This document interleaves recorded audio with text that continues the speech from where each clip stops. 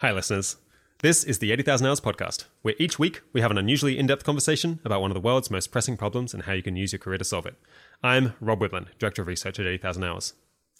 If not for Toby Ord, I probably wouldn't be doing what I'm doing today, because it's him who recruited Will MacAskill, and then the two of them that went on to get the ball rolling on the effective altruism and long-termism movements as we see them today. So it's not a surprise that I love Toby Ord's new book, The Precipice, Existential Risk and the Future of Humanity. It's now, I think, the first thing that I'll be giving people if they want to read a book that explains what the hell I do and what 80,000 Hours is recommending other people do. The book is going to be out March 5th in the UK, which is roughly the date that we'll be releasing this episode. And the audio book and United States editions will be out on March 24th. Naturally, we'll link to places that you can get those in the show notes, or you can find out at theprecipice.com. Even if you think you already know a lot about the ways civilization might go off the rails, or how it might flourish more than people ever thought it would, there's a ton of new stuff to learn in the book, including scientific details about each of the different scenarios, and new methods for sensibly analyzing them, even though the long-term future is to some extent unknowable. Obviously, I kind of work in this area every day, but I still found myself learning a ton of new information and really enjoying reading it. Toby is a famously good explainer of complex ideas in person, a bit of a modern-day Carl Sagan character.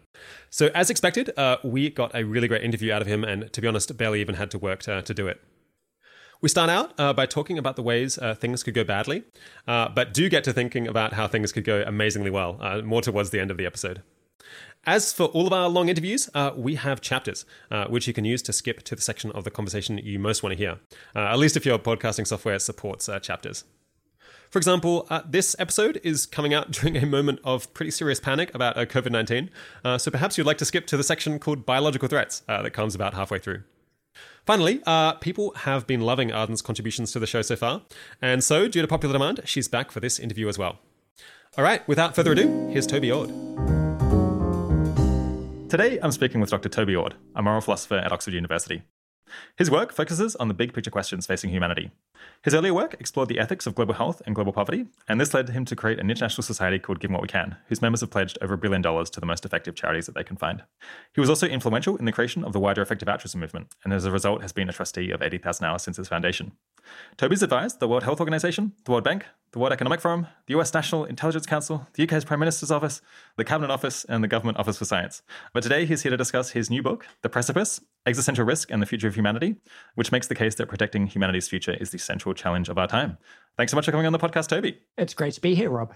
And we're also joined, again, by my research colleague here at 80,000 Hours, Arden Kaler, who will be finishing her PhD in philosophy at NYU any day now. Rob, don't say that on the air. It's great to be here. I really enjoyed the book a lot. I liked how it combined a sort of rigorous empirical analysis of different risks that we face with a case for why we should take this stuff seriously. Thanks. So usually we ask guests what they're working on now and why they think it's really important. But since you have just finished this book, I guess we know what you've been working on. So why don't you tell us a little bit about the project and why you think it's important? Sure. The book is called The Precipice, Existential Risk and the Future of Humanity. And it's about how humanity has been around for 2,000 centuries so far, and how long and great our future might be, and how soaring our potential is, but how all of this is at risk. There have been natural risks of human extinction, things like asteroids that could potentially wipe us out as they have many other species. And there's been this background rate of such risks. But with humanity's increasing power over time, our rise of technological power, we reach this stage where we may have the power to destroy ourselves, leading to the destruction not only of the present, but of the entire future and everything that we could hope to achieve. And this is a time that I call the precipice. And the book is therefore looking at extinction risks and other forms of existential risk. But it's doing so because I'm inspired by the hope for the future and what we might be able to achieve if we can make it through this time. So the book covers the history of humanity, the potential future of humanity, the questions about the ethics of why we might care so much about our future and safeguarding it, and then also gets into the science behind the risks. It gets into interesting methodological and technical tools for thinking about these risks, and then also policy questions and what individuals might be able to do or what humanity might be able to do about these risks, and then what we could achieve if we get through this time. So you and I spoke about the book, or I guess especially the philosophy and ethics part of the book. I guess it was 2.5 years ago, back in 2017. I think it was episode 6. I guess I'm curious, what you must have spent like quite a lot of the last 2.5 years kind of researching for the book. Is there anything that you changed your mind about that's significant? Yeah, one of the main areas concerns climate change. I thought this was the kind of thing where one could show fairly clearly that climate change can't be much of an existential risk, that it could be absolutely terrible and something that's very important to avoid and potentially with the risk of global catastrophe, but that it wouldn't really pose much existential risk. And over time, I think that it's harder to show that than I'd thought. We can get into that more later. Yeah, we'll get back to the climate change section later. Yeah, is there anything that you learned that particularly surprised you that came out of left field? Yeah, actually, one such thing was when looking at asteroid risk and the different ways we have of diverting asteroids from hitting the Earth. I was very surprised to learn that none of the methods actually apply to asteroids at the size scales that would threaten existential catastrophe. All of the conversation about gravity tugs and reflective methods or nuclear methods and things were all about asteroids that would cause local catastrophes rather than the global ones. Oh, so those other ones are just too big for those methods to work? Yeah. We need something else. We would need something else, it seems. that was a little bit alarming because a lot of the general public interest, as well as my particular interest about the risk from asteroids or comets, concerns the ones that could cause an extinction threat. And yes, I was quite surprised to learn that the deflection techniques don't really apply to those. Yeah, so I guess, was it just because it was easier to try to address these smaller threats? And so they went for that, even though it was because it was like somewhat close by in genre to the larger threats? Yeah, I mean, I don't really blame the scientists or engineers for this. I think they were just trying to work out how to deflect asteroids. And it turns out it's harder to deflect the ones that are bigger. The ones that, for example, 10 kilometers across are 10 times the size of the ones that are 1 kilometer across. Well, at least we say 10 times the size, but they're 1,000 times the volume and 1,000 times the mass. And so techniques that involve changing the momentum of this thing it's 1,000 times harder. So it is just extremely difficult to do this. And also the risk, or at least the probability of being hit by the bigger ones is really much smaller than of these ones that could cause local catastrophes. So often people who are not particularly focused on existential risk see that one other thing might be 10,000 times as likely, and then they think it's not at all unreasonable to spend a lot of effort trying to focus on that situation. But there's a lack of communication about the fact that it only applies to one of these size ranges. Okay, just to map out where I think the conversation will go, the rough structure, I think first we should talk about a bunch of specific existential risks. So yeah, nuclear war, climate change, that kind of thing. Then maybe zoom out and talk about existential risks as a whole. Then maybe we can push back a little bit on the idea that existential risk is particularly high or that we're living in a particularly important time in human history, see what the counter-arguments are. And then maybe close by thinking about what a good future might actually look like and what the social barriers might be to getting there. Is that good? Yeah. Sounds good. All right. So yeah, I wanted to start by going through this kind of menagerie of potential threats that we face. Because I think this is something that readers might potentially really love about the book, even if they know quite a bit about existential risk as a whole. And I imagine some listeners are fairly familiar with the general topic by this point. Because you kind of, really go through this list quite methodically, just kind of describing the science and the history behind each one of them. And trying to figure out how much of a threat they pose in reality. And I guess in a few times actually kind of throwing a bit of cold water on them, saying, well, maybe kind of debunking them to some extent, or at least saying the risk is less than people might think. So it's not all doom and gloom. And yeah, even though I know a lot about these topics, or at least a few of these, I still found there was like lots of fascinating little facts that I'm going to be throwing out in conversation over the next couple of years, I imagine. Hopefully people won't realize that I'm just cribbing from your book.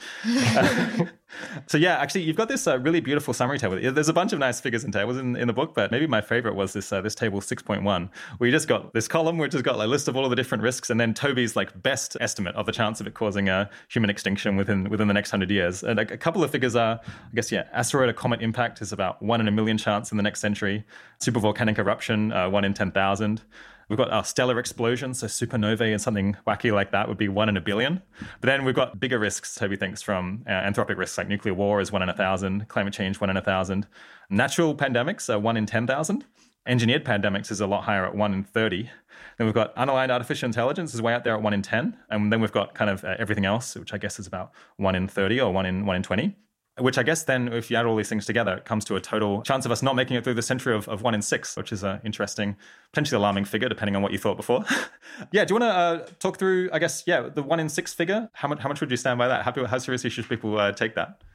Sure. So with all of these numbers, I should say that when I go through the risks in detail and the science behind them, I try to give the scientific numbers, the numbers you can stand by. So for example, the risk that the asteroid experts say is the probability of the Earth being hit by an asteroid greater than 10 kilometers across within the next 100 years, these types of numbers.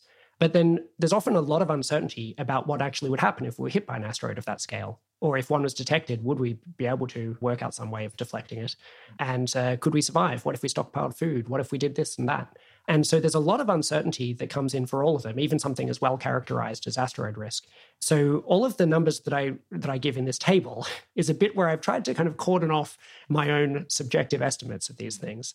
But I felt that it would be almost irresponsible of me to write an entire book about this and to only talk about what I think about it in just qualitative terms, to say, I think this is a serious or severe risk, without actually explaining, do I think that's, a 1 in a million risk that's still worth taking really seriously? Maybe like the risk that you die on the way to the shops in your car, and the reason that you put on a seatbelt and take actions to avoid that risk. Or is it a risk that's much higher?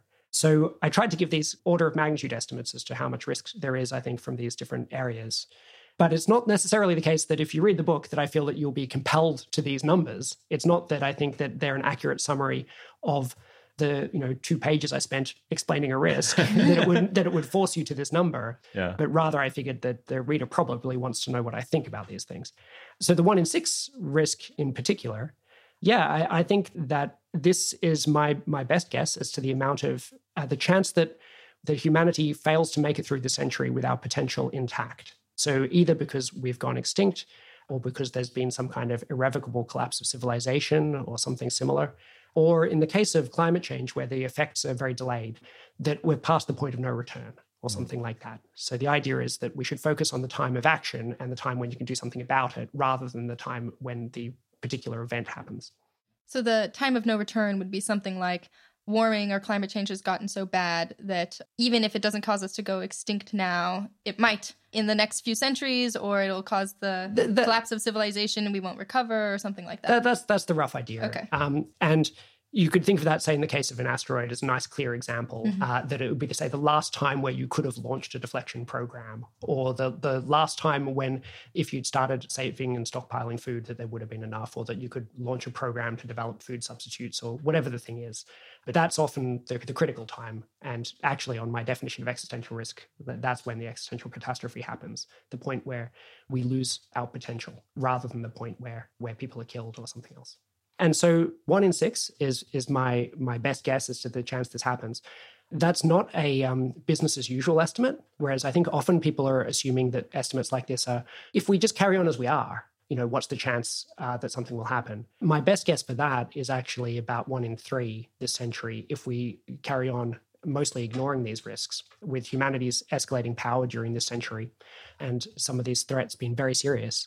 But I think that there's a good chance that we will rise to these challenges and do something about them. So you could think of my overall estimate as being something like Russian roulette, but my initial business as usual estimate being there's something like 2 bullets in the chamber of the gun, but that we'll probably remove one. And that if we really got our act together, we could basically remove both of them. And so in some sense, maybe the headline figure should be 1 in 3, being the difference between the business as usual risk and, how much of that we could eliminate if we really got our act together.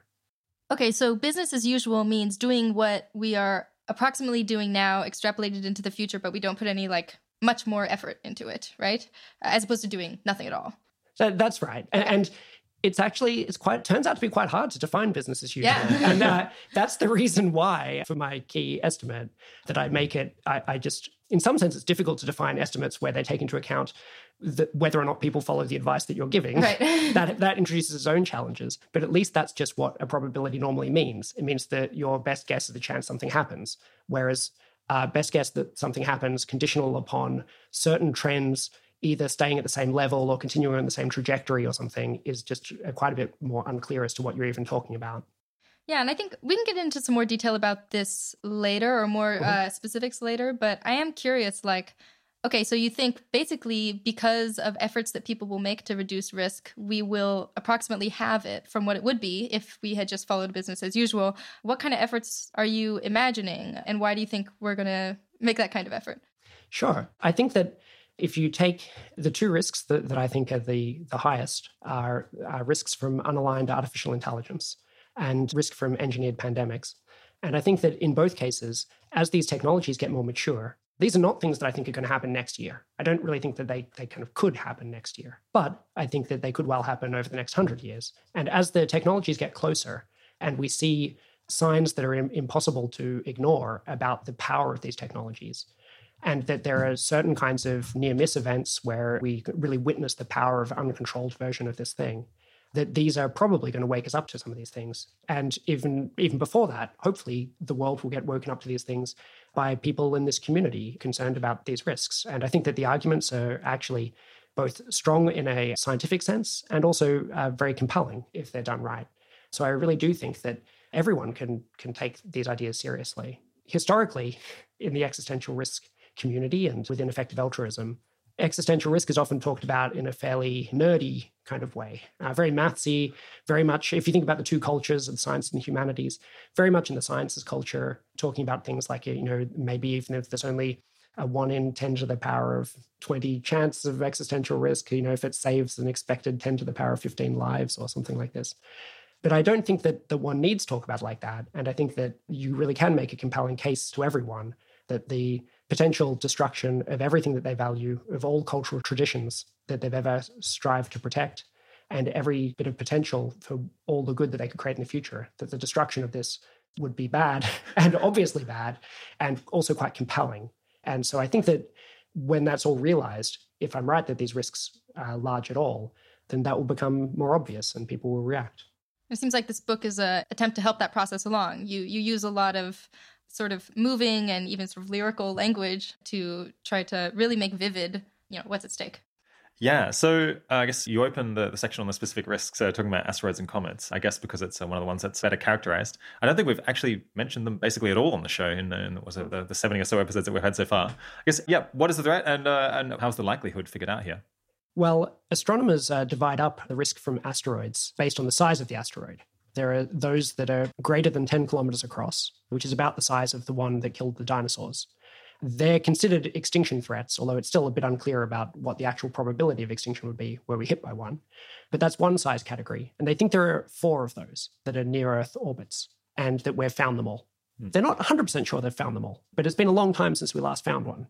And we can scan most of the sky, and they should be relatively easy to see. There are also asteroids that are between 1 and 10 kilometers across, which they think could cause some kind of severe global catastrophe. Maybe the ones towards the higher end of that range could cause an existential catastrophe. And they think that there are about 920, and they've found about 95% of them. And they work out how many they haven't found by looking at when they detect another one, what's happening to the rate of new detections over time and so on. And then the risk from that ends up being that there's about a 1 in 1.5 million chance in an average century of being hit by one that is 10 kilometers across. But in the next century, it's much lower than that because we have detected them and we basically plotted their trajectories and they're not going to hit us in the next century. So the risk is, 100th of that at best. Yeah, interesting. And what's the deal with, so asteroids we've kind of understood. We've scanned the sky, we've found most of them. Or at least we think we found the big ones. What's the deal with comets? Because they go much further out, right? They have kind of weird orbits. And are they harder to see? Is that right? Yeah, I would say a lot of things are worse with comets. The standard thing that NASA will tell you is that comets are about 100 times less likely to hit us. That is true, but it turns out that there are relatively more bigger comets and fewer smaller comets. So there's a different power law that they're characterized by. And so when you're looking at the very biggest comets, say the ones that are 10 kilometers across, the raw probability is actually similar to the asteroids. But then they're worse in a number of other ways. They're often traveling faster relative to the Earth, which, if you know, kinetic energy is E equals mv squared. Yeah. And so the velocity makes a big difference. And they're also harder to detect and harder to deflect, because they basically come on these really elliptical orbits where they're just coming straight at us from the distant reaches of the solar system, and we'd have to intercept them and do something about them while they're diving straight towards us. So there's a lot of challenges with them. And astronomers were right to focus on asteroids first because they are a bit more common, even at kind of relatively big ranges. But I think that now they've done such good work on the asteroids that maybe it's more important to actually start characterizing the comets. And I guess that involves looking out into deeper space and getting good at finding these kind of dim objects. Yeah. I mean, I don't really know exactly what they should do. It's not that I have some kind of simple advice to them to say, no, switch your telescopes to look at a different point in the sky. There's certainly big challenges, and they might need radically new techniques in order to deal with it. So I would suggest that they should devote some time to blue sky thinking about, are there really different approaches that would actually let them detect these things? How on earth, if everything depended upon stopping one of these things, sure, it looks difficult, but are there any kind of novel ways that we could understand them better or try to do that? Yeah. So I guess so we haven't completely fixed the comet problem, but on asteroids, it sounds like this was actually one thing where we very quickly got our act together. Maybe because it was cheap enough that one country could basically take this on. Yeah, do you want to talk about that? I was impressed by how quick was the thing from discovering that asteroids are a problem to actually just like finding most of them. Yeah, it's another big surprise to me when writing the book. The whole idea of asteroids is strikingly recent. So it was only in 1960 that it was scientifically confirmed that asteroids are what cause impact craters. What did they think before that? That's crazy. They're could be volcanoes. Yeah. So volcanoes also cause craters, and so they thought maybe it was some kind of geological activity that produced these things. There was debate about it. People had already thought that meteorites, these small rocks, that they fell from the sky, but they weren't sure that they were big enough ones to create craters. Had never been observed happening. And so in 1960 that they confirmed that. Then in 1980 that they worked out that they could cause mass extinctions with the Alvarez hypothesis by the father and son team, that's what caused the extinction of the dinosaurs. So that's 1980. So that's just, I was 1 year old when that research was done. So before that, they weren't sure what caused the extinction of the dinosaurs? No. Wow. And while I was a kid, it was just, it took a while to filter down to the kind of primary school level as well. It was an interesting hypothesis, whereas it's still not totally sure, but it's looking quite a lot like a smoking gun. But yeah, it's quite recent. And then after that, the community really got their act together and they approached Congress in the US and they had bipartisan support for it, for creating a Space Guard program. And then a couple of events happened which really helped to cement public interest. There was the Shoemaker-Levy comet, I think, that crashed into Jupiter. And left, I think I remember that from my childhood. Yeah, exactly. And it left a mark, I think, the size of the Earth in the clouds of Jupiter. That is poignant. Yeah. And because they saw one of these things happen, it was in the news, people were thinking about it. And then a couple of films you might remember, I think Deep Impact and Armageddon were actually the first asteroid films, and they made quite a splash in kind of public consciousness. Yeah. And then that coincided with getting the support, and it stayed bipartisan, and then they have fulfilled a lot of their mission. So it's a real success story in navigating the political scene and getting the buy-in. So that does seem like strikingly successful compared to at least what I would guess is going to happen with many of the other existential risks that we're going to talk about. How optimistic are you that at least for some of these others, we might be able to apply some of those lessons and have something similar happen? Yeah, I think not that optimistic. Okay. What's different about asteroids and comets? Yeah, I mean, part of it, as I kind of suggested from that, is they got a bit lucky in terms of these films and the interest from that and this natural event with Shoemaker-Levy. It was, though, something that seemed very out there prior to that. Now, those of us studying existential risk treat this at least as a fairly well-understood example, a kind of poster child for something that people agree would cause an existential catastrophe if it happened, and that, is less tendentious than some of these other types of arguments. But it's still a pretty weird thing to be thinking about, and they would have had to overcome those challenges. So there's some hope from that. Are there any sort of asteroid deniers, people who deny that there's... Because I think that's one benefit, is that it's hard to... The physical mechanism of a rock smashing into the Earth is sufficiently clear and indisputable that you can't really have a movement. It's like, no, we're wasting our money discovering all the asteroids.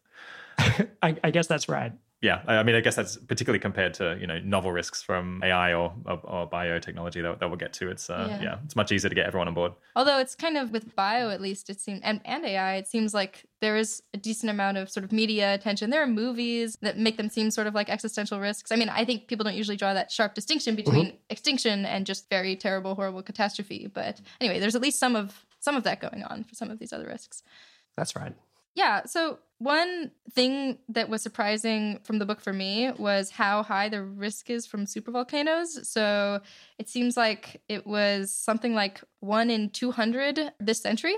And that seemed really high. It's also a sharp risk because apparently we wouldn't really be able to tell that it was coming, which makes it like even more scary. So in all, it seemed like maybe one of the most serious natural risks, but I don't feel like people talk about it very much. So I was surprised by that. Why do you think people don't talk about it very much? Yeah, well, there's a few things going on there. So a supervolcano is, rather than a kind of cone towering above the Earth, it's the type of volcano that's so big that when it erupts, it produces more than 1,000 cubic kilometers of rock, kind of molten rock pours out of it. So that's the threshold for being a supervolcanic eruption. So Yellowstone caldera is like the most famous example of this. And the 1 in 200 is the chance of an eruption that counts as passing this threshold within the next century. But that probably wouldn't kill us, as evidenced by the fact that we have survived 2,000 centuries so far. And so, I see. Yeah, thank you. Clarification. And so my overall number for the chance of existential risk from supervolcanic eruptions is about 1 in 10,000 over a century. Right. Yes. Okay. But as to why this isn't more well known, I think the real striking thing is the question is, why is asteroids so well known? I see. But they're both only really discovered very recently. And there was a bit of controversy, though, a while back, roughly 20 years ago, I think, to do with the Toby supervolcanic eruption, which was about 74,000 years ago. And it seemed to line up with a kind of fingerprint in the human DNA evidence, which suggested that there was a genetic bottleneck at about the same time. So people thought that maybe humanity was nearly wiped out by this thing. But as people have looked into that more, it appears that the times don't quite line up, and people are more skeptical that it could have caused this kind of devastation. They do have a level where ash rains down on the scale of a continent, so, and potentially on other continents as well, as found from these things. They are very big, but it's still unclear how they could cause our extinction. So they kind of produce a nuclear winter. So it's a super volcano winter, and that's the threat. That's like things start collapsing because there's not enough food. Yeah. That's right, actually, and it's interesting that you mention it. So the mechanism from supervolcanoes and from asteroids and from nuclear war, the main mechanism for causing existential risk is via a kind of nuclear winter or volcanic winter or asteroid winter, where particles get up into the stratosphere so high they can't be rained out, and then they cause global cooling. Cooling, darkening, and drying, but the cooling's the main one because it shortens the growing season for crops. So that's the main concern. And interestingly, for all three cases, it is a form of climate change, and it is, mediated by atmospheric science, is the kind of subject that studies this. So if you look at the size of these asteroids, 10 kilometers is very big. It's the size of a mountain, but it's very small compared to the Earth. And the kind of image you might have in your mind of the asteroid kind of plowing into the Earth, it is more of a pinprick than, two things of similar size. It's so much dust. Yeah, but it is the dust. So, I guess these type of people who, which would make them a climate denier, that, they could deny that there would be these dust effects and things. And in the case of nuclear winter, there was a lot of denying of this. There was a lot of pushback that Carl Sagan and others received on the theory, partly because it was a politicized issue, somewhat like, we're seeing with climate change. So one could push back on supervolcanoes and asteroids for this same reason, but you don't see that so much because it's not politicized. Yeah, it's interesting that so many different risks share this same mechanism. It suggests that one of our biggest vulnerabilities is our atmosphere, or is our access to sunlight. Yeah, that's right. And there's a useful way of thinking about this, which is that once there's some kind of event, is the event so big that it just would obviously destroy the Earth? For example, if an entire planet crashed into the Earth or something, where it would be pretty obvious how it gets big enough. But in other cases, there's this question about how does it scale up to be something that could threaten us all? How does it get everywhere, like to all the humans and so on? In the case of all of these things, what happens is that the atmosphere is what takes 1,000 kilometers of rock, or a square cubic kilometers of rock, or what have you, and distributes it in such a way to create this opaque layer around the Earth. And without the atmosphere doing that, it would be more of a regional catastrophe. And then the atmosphere is also important in climate change. And also temperature changes are also important there, and the effects of temperature change potentially on crops. So there's actually, quite similar things about some of these natural catastrophes and even some anthropogenic ones that are quite interesting. I wonder if the reason that supervolcanoes are less known is that it just makes for a worse plot of a movie. So it's with an asteroid, you have this lovely property that you find it way before and you've got everyone freaks out and then you've got a story where you go and try to intercept it. But with a supervolcano, in reality, it would happen like very unexpectedly and very suddenly. And so I guess it's a survival movie, whereas, people are trying to like minimize the number of people who die in this disaster. But that's less cool than going and like blowing it up. That could be right. Definitely the Armageddon versus Deep Impact. They went with the more kind of machismo approach there. I guess when I think about it as a movie, maybe it would be interesting. You could probably make just as interesting a movie. There's still something about the supervolcanic eruptions that seems faintly ridiculous to me, but I'm not sure that they are any more ridiculous than asteroids, or that it gives me any reason to doubt the science. But in terms of that aspect about do things just seem too weird. Yeah. It's interesting that's an example where I still feel it's weird and have a little bit of trouble taking that seriously. Can you tell which part of it is weird or that is making you feel like it's just ridiculous, or is it? I guess the name wasn't great. It's kind of the supervolcanoes sounds a bit book. Yeah, it's a little bit comic book, and also when you think of a volcano, Vesuvius, and then destroying the whole world, just. Whereas if they just had a totally separate name, a different kind of geothermal activity that causes a different kind of destruction, maybe it would seem just a bit more normal. And you think, oh, I guess that that's interesting. I'm curious why it would be hard to tell if a supervolcano was coming. It seems like extremely naively. It just seems like we do have access to the like parts of the Earth that are going to be changing leading up to this. So why would it be so unexpected? I think the answer to that is mainly because it's unprecedented. So, for example, suppose we discovered a sharp increase in geothermal activity at Yellowstone or something, and our best kind of detectors, showed that there were kind of large amounts of magma moving under the surface and so on. Well, then, what would we say about that? We don't have a track record of correlations between large amounts of magma moving under there and how long it is or what the chance is that then leads to it causing a supervolcanic eruption, because we've witnessed zero of them. The information we do have is from the kind of debris that they've scattered by previous ones and finding the calderas and trying to investigate them. But we don't have access to what were the precursor signs before that. So if we saw something really striking happening, maybe we'd think there's at least a 10% chance something really bad's going to happen over the next century, but maybe it would happen in 1 year or maybe it would happen in 70 years, and we'd have just very little idea about it. Whereas with asteroids, once we detect them, then it's just kind of high school physics to then kind of calculate how long it will be before it hits the Earth. Yeah, so Dave Denkenberger, like in episode 50, he's got a list as long as your arm of various wacky engineering ideas. And he's got some for, I guess the ones that we spoke about in the interview would be how would we feed people through like a volcanic winter? And he's also got a bunch of like, how would you stop a supervolcano from erupting if you thought it was going to, including just hacking it, like you're just building a mountain on top of it, which apparently no one has really investigated in any depth to see whether that would work, or whether it might just increase the risk because then you're bottling up this thing and then it's even worse. But I suppose that's something that governments could potentially fund, because I don't think there's been much work on this. Yeah, it's an interesting question. One thing I'm worried about with it is, the chance of making it worse, because the baseline risk is very low, and we know it to be low from our survival. So it seems that if we then do something that may make it better or may make it worse, we're starting from such a low level that I'm not sure that we'd want to be taking those risks. If there was a 1 in 200 chance of making it worse, or like something like that, then maybe at that point I'd probably be pretty happy about it. But you see the problem there, as well as the political risks of if there could be an asymmetry between kind of acts and emissions in terms of the political ramifications of intervening in supervolcanoes. Yeah, that makes sense. All right. So another one that you go into, which I knew very little about, is kind of threats from space. So we've got like a supernovae and things like that. Like, what things can come at us from space, and why do we think it's like basically a negligible risk in practice? Yeah. So sometimes stars explode. Supernovae, we've known about those for a very long time when Chinese astronomers catalogued a new star appearing in their sky.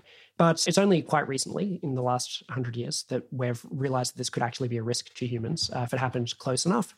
The idea is that the radiation from this would cause chemical reactions in the atmosphere, which would produce nitrogen oxides, which would then severely damage the ozone layer, which would cause extra UV exposure. That's the kind of best known mechanism. But extra UV exposure doesn't sound that bad. When supernova sounded really bad. but just stay indoors. But supernova happening, many light years away is the actual case. We're not talking about our sun turning into a supernova. But then starts to sound less clearly bad, and then the mechanism doesn't sound that bad again. Yes, like what about shielding and so on? Stay indoors. Maybe you need to wear protective suits to do farming or something. Yeah. And at the moment, actually, essentially most farming is done by automated tractors kind of under GPS and so on that just work night and day and don't have humans out there. So it's We don't have humans in tractors anymore? at least I think not in the UK and the US. I didn't know that. Yeah, they can work all night as well because they don't need to see. So I think that the probability of this happening is very low, and the mechanism doesn't sound that plausible. And the risk would be that as a supernova, not like any star out of the 100 billion in the Milky Way, but any star within about 30 light years, maybe say one of the closest 1,000 stars turning supernova. And none of them look like they're in a process where they're nearing the stage of their life where they might do that. The other kind of risk that you were alluding to is that of gamma ray bursts. And that's a thing that was only discovered very recently in the Cold War. The Americans developed satellites to detect the gamma ray flash of a nuclear test to see if there are other countries, particularly the Soviet Union, were doing nuclear tests. And then they found their detectors going off a lot. And they tried to work out what was happening, and they realized that it couldn't possibly be coming from the Earth. And they discovered these gamma ray bursts, which were happening from other galaxies. And the radiation was so intense that we could detect it here, including, I think, there was a case of it happening billions of light years away that was detected. So a gamma ray burst can be triggered by either a rare type of supernova or two neutron stars crashing into each other. So fairly exotic phenomena that doesn't happen very often, but can be felt a long way away. And basically, there's very roughly, it's about the same amount of energy released as in a supernova. But instead of being released spherically symmetrically, it's released in these two cones at the poles. And so it could reach much further because it's kind of been more intensely concentrated. So it could reach from other galaxies. But, detected from other galaxies. It couldn't kill you from other galaxies. But it turns out, if you look into all of this, I looked into it in some detail, and there was a lot of concern about this cone angle business, that if the angle's very narrow, then it could get you from very far away. But it turns out if you actually do the maths on it, the volume that it irradiates at a lethal dose is exactly the same regardless of the cone angle. It's just a narrow, thin thing versus a thick, wide thing. Yeah. And so it's a bit of a red herring, I think. And it ends up irradiating a similar volume to that of the supernova, which is not that large a region. And one would have to happen, therefore is extremely unlikely. And it's unlikely to cause an extinction event in the whole time that the Earth will be habitable. So abstracting a little bit away from these particular natural risks, you also have a way of estimating the total natural risk. Do you want to just tell us a little bit about what that is? Sure. The basic idea is like this. We have this catalog of risks that we've been building up, these things that we've found that could threaten us, a lot of which we just found in the last 100 years. So you might think, well, hang on, what's the chance we're going to find a whole lot more of those this century or next century? And maybe actually the chance is pretty reasonable. It doesn't look like if you plotted these, which maybe some enterprising EA should do over time and when they were discovered, to see if it looks like we're running out of them. I don't think that there are particular signs that we are. But there is an argument that can actually deal with all of them, including ones that we haven't yet discovered or thought about, which is that we've been around for about 2,000 centuries, Homo sapiens, longer if you think about the Homo genus. And suppose the existential risk per century were 1%, well, what's the chance that you would get through 2,000 centuries of 1% risk? Turns out to be really low because of how exponentials work. And you'd have almost no chance of surviving that. So this gives us a kind of argument that the risk from natural causes, assuming it hasn't been increasing over time, that this risk must be quite low. In the book, I go through a bit more about this, and there's a paper out that I wrote with Andrew Snyder-Beatty, and so where we go into a whole lot of mathematical detail on this. But basically speaking, with 2,000 centuries of track record, the chance ends up being something less than 1 in 2,000 is what we can kind of learn from that. And this applies to the natural risks. So the basic idea is nothing's really changed when it comes to supervolcanoes or asteroids in the last 2,000 centuries. So if we've survived this long, we shouldn't expect to have anything approximately above a 1 in 2,000 chance of witnessing something like that this century. That's right. If anything's changed, it's that we're more robust against them. Yeah. We're not so just... at most. we spent, about 130,000 years of the last 200,000 in Africa. So just being on one continent. If there was something that could have, changed the climate of a continent, maybe we would have been vulnerable. Now we're spread across many continents. We have many more different types of crops that we use, and many new technologies and so on that seem to make us more robust. So if anything, it seems like the chances are decreasing. We're becoming less vulnerable to it. Yeah, you argue in the book that this doesn't fall afoul of the anthropic concern that, well, if we'd been wiped out by one of these things, then we wouldn't be around to see it and make these estimates. But I'm not sure I completely understood why there's not a big adjustment from that. Yeah, so I think what you're getting at there is that, someone might say, well, the chance can't be that high or we wouldn't be here. Yeah. And then you can say, well, hang on a second. If you imagine that there were a whole lot of different planets and maybe the chance was high, well, the only survivors would be on the planets that happen to get lucky. So this argument would be misleading them. Yeah. Maybe our universe is like that. Is that the kind of thing you're We're thinking? the lucky ones. Yeah. Yeah, so you'd be like, so you imagine you start with thousands of like planets with humans on them, and then like no matter what the risk is, the people there's always like the people on the remaining ones going, well, the risk is really low, and then like 99% of them get wiped out every time. That's right. So here's the kind of thinking though, and Nick Bostrom and Max Tegmark have a great paper on this when they were looking at the risk of vacuum collapse, which is a risk that I only touch on for about a sentence in the book, where the idea is that is there some chance that the vacuum in our universe is not the lowest energy vacuum and that it could decay to the lowest energy vacuum, producing an explosion that would travel out at the speed of light, changing all of the vacuum to this new thing, creating huge amounts of energy. I really feel like I should Google this and figure out what the hell people are talking about when they talk about vacuum cuts. Yeah, anyway, sorry. We shouldn't get distracted by that. Well, if you're thinking that the issue is that if there's nothing, how can it collapse? Right. The idea is how does nothing collapse? Well, the idea is that the vacuum is not nothing. It's a low energy state, but not the lowest energy state. And so there is some amount of energy there that can go down further. But if a little bit of it goes to like the lower level of energy, why does that create a like explosion of lower energy? Are we out? Maybe we need a physicist for this. Yeah, you might want a physicist. The idea is meant to be like, I guess, like a crystal in a supersaturated solution, where when you have this, all clear to me now. Yeah. let's leave it there. Yeah. Okay. All right. That was a diversion. You were saying there's this paper about it. Yeah, this is paper about it, and you could say, well, what is the chance of this risk? Maybe it could be really high, and we wouldn't know because we'd still see ourselves here. But then the idea is, well, hang on a second. If it was high, we are 13.8 billion years into the universe's time period. There have been planets formed much earlier than the Earth. And suppose the risk that you were saying it could be as high as like 50% per century. Then you could say, well, couldn't humanity have just evolved in a million years less? Like, just 0.1% faster of the evolution of life on Earth. How unlikely would that have been? And it would have saved us 10 centuries, which is a factor of 1,000 in the probability. So you end up kind of seeing that we basically would find ourselves at the earliest possible time that we could find ourselves in those cases. Yeah. I don't understand. We should find ourselves at the earliest possible time, but here we are, and it's not the earliest possible time. How do we know that? So we don't just know that from that. We'd need to notice, for example, that there were planets that seemed to be just as habitable as the Earth, which formed a billion years earlier, for example. And then why we would be astronomically more likely to find ourselves on such a planet than on this planet that happened to just get lucky for an extra 10 million centuries of risk. So this is evidence against the idea that there were tons of possibilities for humanity to evolve, and we're just the lucky ones. It's looks like actually there weren't tons of possibilities. So then it would be astronomically unlikely for us to get lucky anyway. That's basically right. And the idea is that you could run a somewhat similar argument to do with like how long we've been around for, that there would be almost no one discussing this question. Like, how many planets would there have to be before there were people who managed to get 2,000 centuries further on and having this discussion?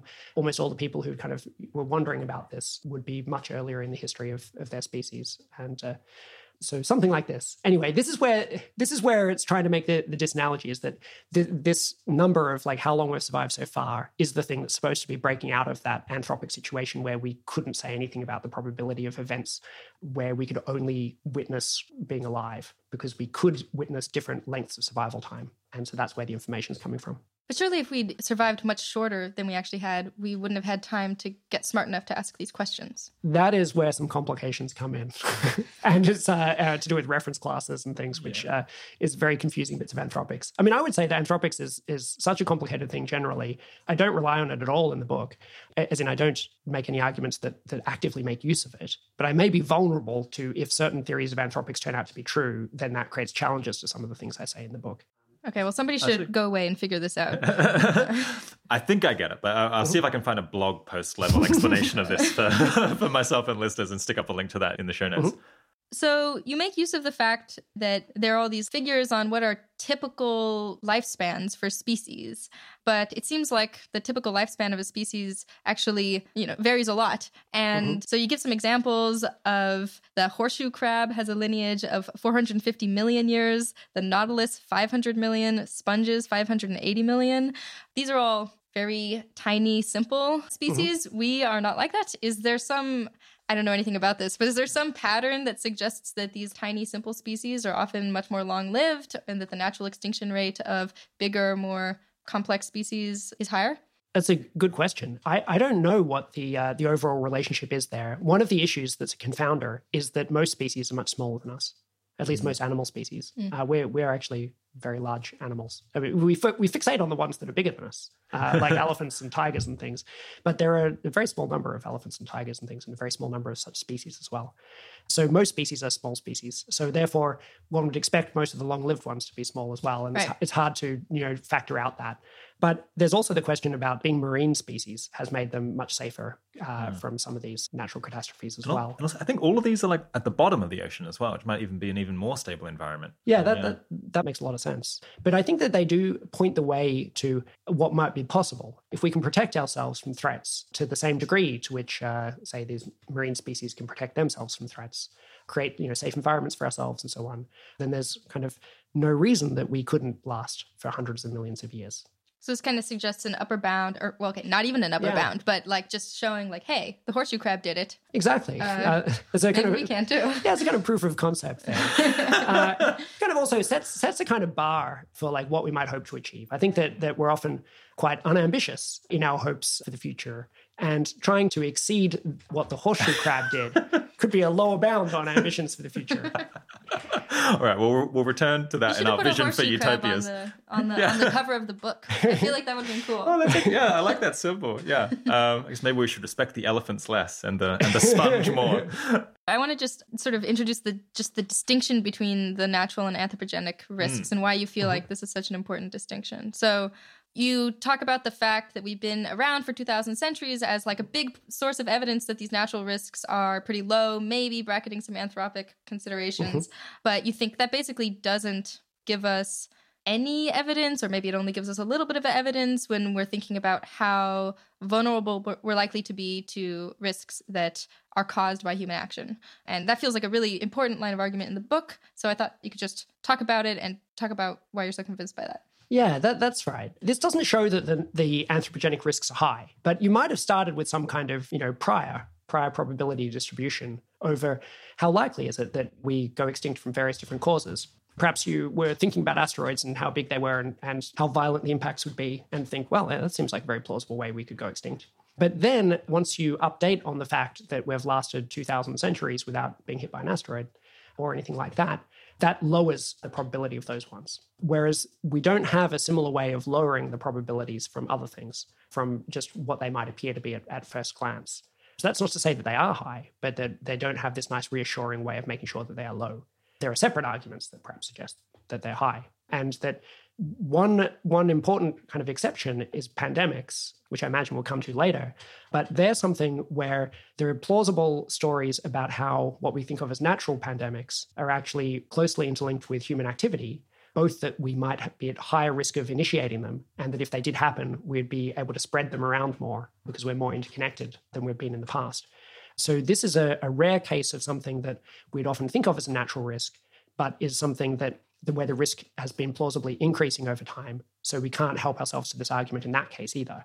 And so for that reason, I don't categorize them as a natural risk. And I think that that's actually just a useful way of making that division. It's always hard to make the division between the natural and the artificial because everything's natural at some level. We are natural too as humans. And this is actually therefore a convenient place to draw that line as to the ones that we've got this kind of safe argument for.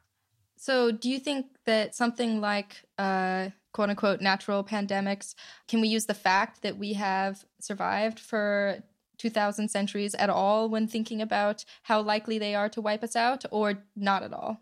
Somewhere in between? Yeah, I mean, I think it's interesting. I hadn't thought about this much actually while writing the book until you mentioned it. But we can kind of use something about this fact that we survived the natural risks to suggest that the risk from anthropogenic things might be a bit lower than you would naturally think, because some of the mechanisms whereby we survived these other things might suggest that we're more resilient than you might have thought at first glance.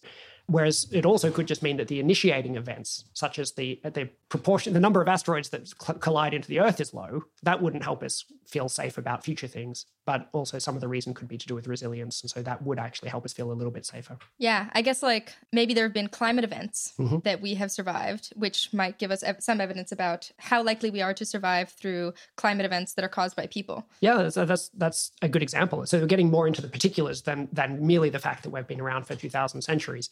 But we've been through some quite dramatic climate events. We have lived through glacial period and interglacial periods. And so we came out of glacial period at around about the time when agriculture started, about 12,000 years ago. So that was a time when, radical change to the Earth and the environments across the globe, but actually turned out to be very good coming out of that and seemed to be a precursor to allowing us to have civilization. And it's not the only kind of glacial, interglacial change that we've been through. So you could kind of read something into that about the kind of levels of temperature change that we've had. That's between the current level and colder, not the current level and hotter. Yeah, I guess another thing that I find generally reassuring is that when I look inside my kind of internal model of the world in my mind, I feel like just the wheels should be coming off all the time and there should be tons of mid-sized disasters that kill millions of people. But this just doesn't seem to happen nearly as much as I would predict, which means that my model is kind of missing something. Perhaps that it's missing like how much effort people put into preventing disasters or how good they are at predicting them and seeing them off.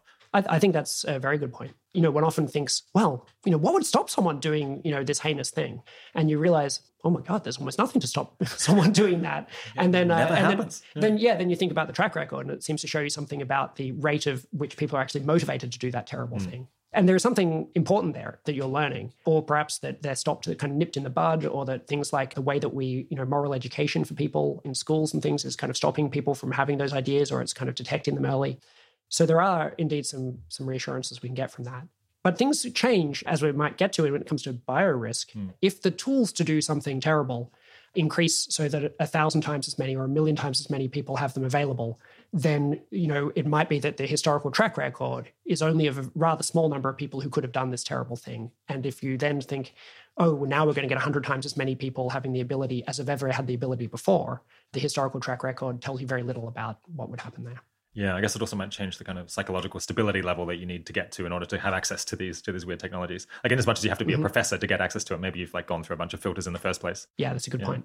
Let's push on and talk about climate change. I guess, this is when you said where you changed your mind a whole bunch. I suppose my kind of background assumption on this, my guess has been, well, climate change is going to be really bad, but surely it can't drive us extinct. Surely it's not going to actually end civilization. People are kind of exaggerating when they say that. I'm really glad that you've actually put in some time to look into this and try to form a view. What did you learn? Yeah, it's complicated. I'll give you a whole lot of reasons you should be more concerned, and also reasons you should be less concerned. Yeah. How they all balance out is a bit unclear, but I'll treat you to some interesting observations on it. So when I first looked into it, one thing I wanted to be able to say when writing a section on it is, well, some people talk about the Earth becoming like Venus. So having this runaway climate change where the oceans start evaporating, creating more and more water vapor in the air, and that this kind of can run to completion and basically have no oceans and the whole ocean's in the atmosphere, and the temperature goes up by hundreds of degrees and all life ends, or at least all complex life. So I wanted to be able to at least say, don't have to worry about that. It turns out that, there is a good Nature paper saying that can't happen no matter how much CO2 is released. You would need brightening of the sun, or to be closer to the sun, for it to happen at any CO2 level. But normally one Nature paper saying something, that's enough to say, yeah, probably true. But there's a limit to, how much... rely on that. How much epistemic warrant can be created by a single Nature paper on something. But it still seems like it probably isn't going to happen. And we've got, no one's really suggesting it is going to happen. There's another thing that was a bit alarming there with something called a moist greenhouse effect, which is similar, but doesn't go quite as far. But you could still get something like 40 degrees extra temperature, degrees Celsius. And the scientists are like, oh, yeah, you can't get this runaway, but you might be able to get this moist one. And from a layperson's perspective, you think, well, hang on a second. Aren't we all dead? Why didn't you include that in the other category? I thought when you were giving reassurances the other thing wasn't possible, that you weren't saying there's a thing that's, for all intents and purposes, identical, which is perhaps possible. Yeah. And that one also probably can't happen, but people are less sure, and there's some models that suggest maybe it can.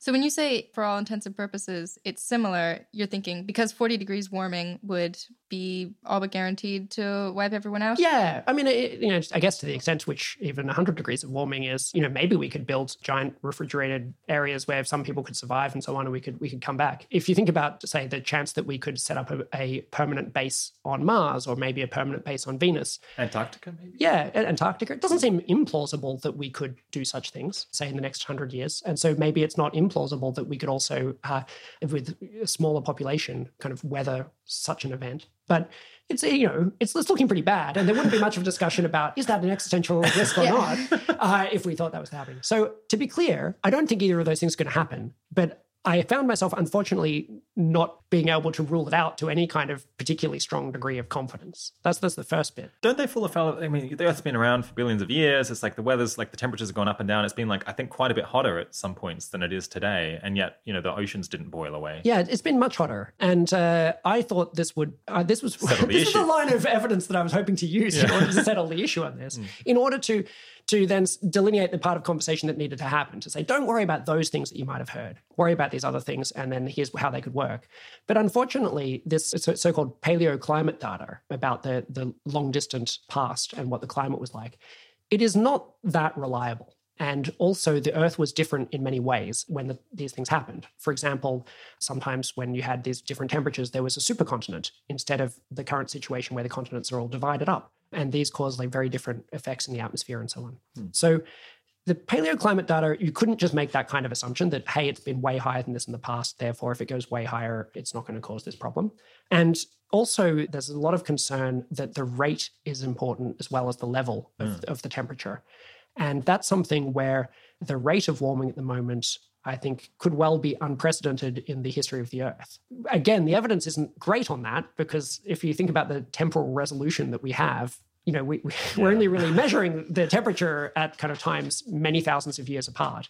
So it's hard for us to know if it was actually very spiky in the kind of like intervening periods. But it's at least quite plausible that, even though it's not plausible that this is the hottest that the Earth has ever been, it is plausible that it is the highest rate of warming, and also that could precipitate serious problems.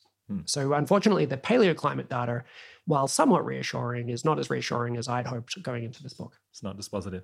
Okay, yeah. Sorry, do you want to carry on with the other ways that things could go really badly? Yeah, so there are various feedback effects that can happen where warming creates more warming. I should say that these are the amplifying feedbacks. There's also stabilizing feedbacks where more CO2 release actually then creates more of a sink for CO2. So it's complicated. There are both kinds of feedbacks. And there are certain effects, though, which could produce very large effects. So I've focused on the ones in the book. What could do the biggest things?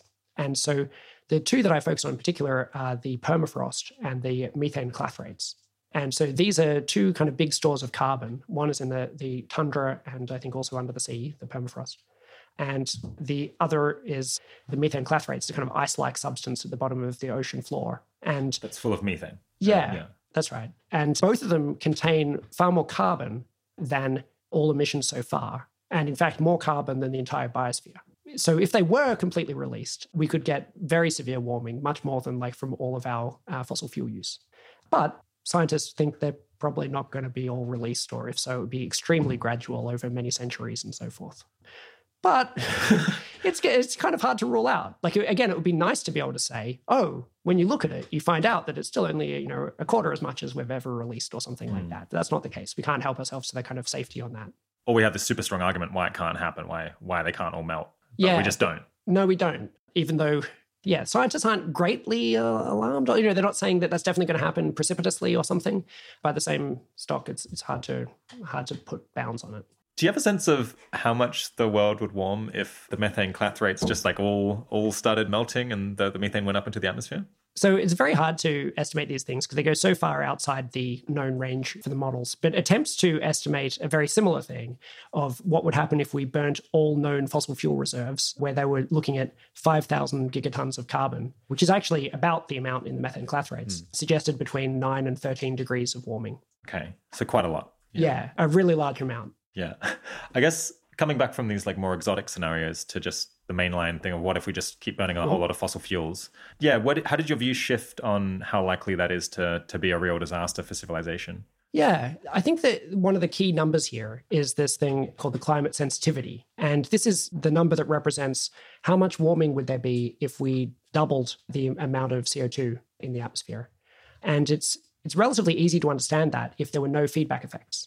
However, when there are feedback effects, particularly some of them that are very hard to model, there's a lot of uncertainty. And the current estimate is that if we doubled the CO2 emissions level, so as in the level of CO2 in the atmosphere, that there would be between 1.5 and 4.5 degrees of warming. But unfortunately, this is a very big range. This is actually kind of wild amounts of uncertainty. So the high end is triple the low end.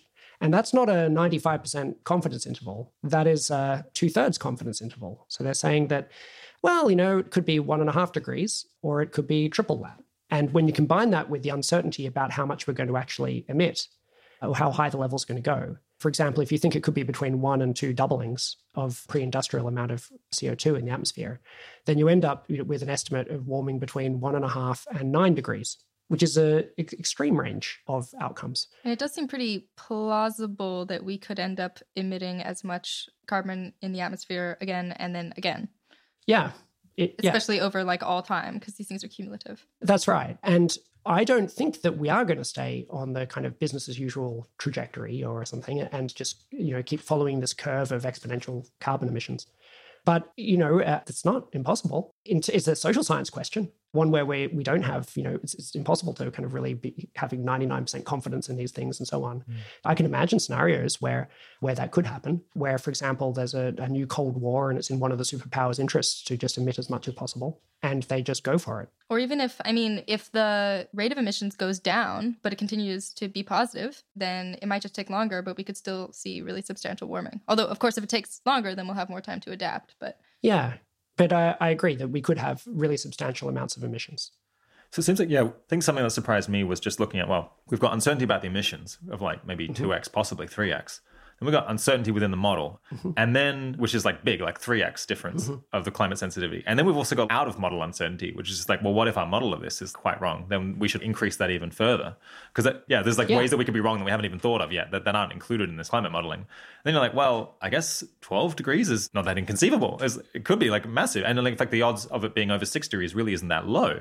Not as low as I thought it was. That's all right. And a lot of the conversation, the most extreme number you hear is 6 degrees. And also, it turns out when people say things such as, we need to do this policy in order to keep warming below, say, 3 degrees, what that typically translates into scientifically is in order to keep the median amount of warming below 3 degrees. But if we're wrong about climate sensitivity, it could be 5 degrees, even if we do that policy. So these things are very uncertain, very wide distributions. And so I was quite a bit more alarmed by that after looking into it, about how little is known about this. Did your opinions change at all, I guess, on how resilient we would be to these changes? Because I suppose at the moment it seems like kind of human ingenuity is winning out. The climate's heating, but we're getting so much better at farming all the time that, the amount of food output just keeps rising at a pretty good clip. So is it possible that we will just be able to adapt to this because it's happening over decades? I think so. It would still be much worse than if it wasn't happening. So just to be clear on that for the audience, that we're talking here about would we all die? Would it cause the collapse of civilization, which is a high bar? That's right. It's an extremely high bar. And while there are a lot of things which could very clearly cause a very large amount of human misery and damage, it's quite unclear how it could cause the extinction of humanity or some kind of irrevocable collapse of civilization. I just don't know of any effect that could plausibly cause that. There has been some analysis of if you had very large amounts of warming, such as 10 degrees of warming, would it start to make areas of the world uninhabitable? And it looks like the answer is yes, at least being outside. Air conditioning could still work. It'd still be much more habitable, say, than Mars, where people are perhaps thinking of setting up, settlements. But also, that argument, though, really, if you run it through, it really just suggests that the habitable part of the world would be smaller. So coastal areas are much less affected. High plateaus, such as Tibet, wouldn't be kind of moved to super hot temperatures. So there would still be many places one could be. It would be a smaller world. And it seems hard for me to think, given that it wouldn't be that much smaller, as to why then civilization would be impossible or a flourishing future would be impossible in such a world. That just doesn't seem to have much to back it up at all. So even if it was a third of the size, then one might think. If we heard that someone had found a planet in the habitable zone around a nearby star, and that but it had a lot of ocean and only had a third of the landmass of the Earth, we wouldn't think, oh, well, I guess no need to worry about ever meeting anyone from that planet because it's impossible to create a civilization on such a planet. Or if, say, it was only the Americas and you didn't have Africa or Eurasia or Australia, that, obviously, you never could have had civilization there or you can never sustain it. That would seem kind of like a pretty crazy view. So I don't really buy the idea that large enough parts of the Earth could be made uninhabitable either. Well, at degrees of warming like 10 or whatever, but if we get up really high, it seems like it's not Totally I looked at these models Okay. up to about 20 degrees of warming, and it still seemed like there would be substantial habitable areas. But it's something where, it'd be very bad. Just to be clear to the audience, Most people are dying. it'd be very bad. Yeah. But it's hard to see any particular mechanism that's been floated as to how it would happen on model. But my concern is more that just the prior probability, before you even got into these models or kind of got into the science of it, if we make an unprecedented change to the Earth's climate, perhaps at a truly unprecedented rate over the last 4 billion years, and also to a level which is like only a couple of times been reached or something, and never been reached with the current configuration of continents or with the species like us and so on, that it does seem like there's just some plausible chance that this is the end. It's not that if you imagine kind of appearing before St. Peter at the pearly gates and he said like, hey, yeah, so it was climate change, and you're like, you could say, how could we have possibly known that that making these radical changes to the Earth climate that are like hadn't been seen for millions of years could do us in? I think we'd be looking pretty foolish if it does seem like even if we said, but we haven't, our scientists, we've kind of looked at these different 5 pathways and none of them could lead to it. And you just think, well, there could have been one that you hadn't thought of, couldn't there? I mean, in the case of nuclear war, for example, nuclear winter hadn't been thought of until 1982 and 83. And so that's a case where we had nuclear weapons from 1945. And there was a lot of conversation about how they could cause the end of the world, perhaps. But they hadn't stumbled upon a mechanism that actually really was one that really could pose a threat. But I don't think it was misguided to think that perhaps it could cause the end of humanity at those early times, even when they hadn't stumbled across the correct mechanism yet. Because it was just an unprecedented event. Yeah, and there hadn't been that many people searching for such mechanisms. And they ended up kind of getting there from thinking about other planets. Planetary exploration made people think about how very different atmospheres worked, and to get some kind of data on what it's like to have like radically different atmospheres or dust storms throughout the whole of Martian atmosphere and things like that. And that made them think about this. But, you could easily imagine them just never having noticed that mechanism, actually, since the Cold War ended shortly after that. And so I think that this is just the kind of thing that on priors, it's such a big change. But I want to stress that my best guess number for the chance of the existential risk due to climate change is about 1 in 1,000 over the century. And that's mainly coming from this kind of, I don't know the mechanism, but that our models aren't sufficiently good. Some real X factor. Yeah. Hey everyone, Rob here. We realized that we use this word prior dozens of times in this episode without actually explaining what the hell that is. And it is indeed a bit of a jargony term. So prior is short for prior probability, and it originates from Bayesian statistics. And for today's discussion, you can basically think of it as the thing that you believe before you see a new piece of evidence. To be concrete with a specific example, let's say that you have a standard 6-sided dice. And we're looking at the probability of rolling a 2 on any given roll. So we roll the dice, I see the number, and you don't. And then I ask, what's the probability that we rolled a 2? Your answer there would be 1 in 6. That's basically, that's your prior in that case. Naturally, because there's 6 different sides. Then say that I give you a hint. The number that we rolled was even. Now what's the probability that it's a 2? You'd guess 1 in 3. And that would be called your posterior probability, updating on the evidence that the number was even. A uniform prior is when kind of all possible values are equally likely before you see any new piece of evidence. So that's what you'd use when you have kind of no prior information and you kind of can't distinguish different probabilities for different possible values. So in the case of the dice, there's 6 different options. And so a uniform prior would say that each one has a 1 in 6 chance. It's kind of the starting place that you would have before you considered any empirical evidence that you've observed at all about a question.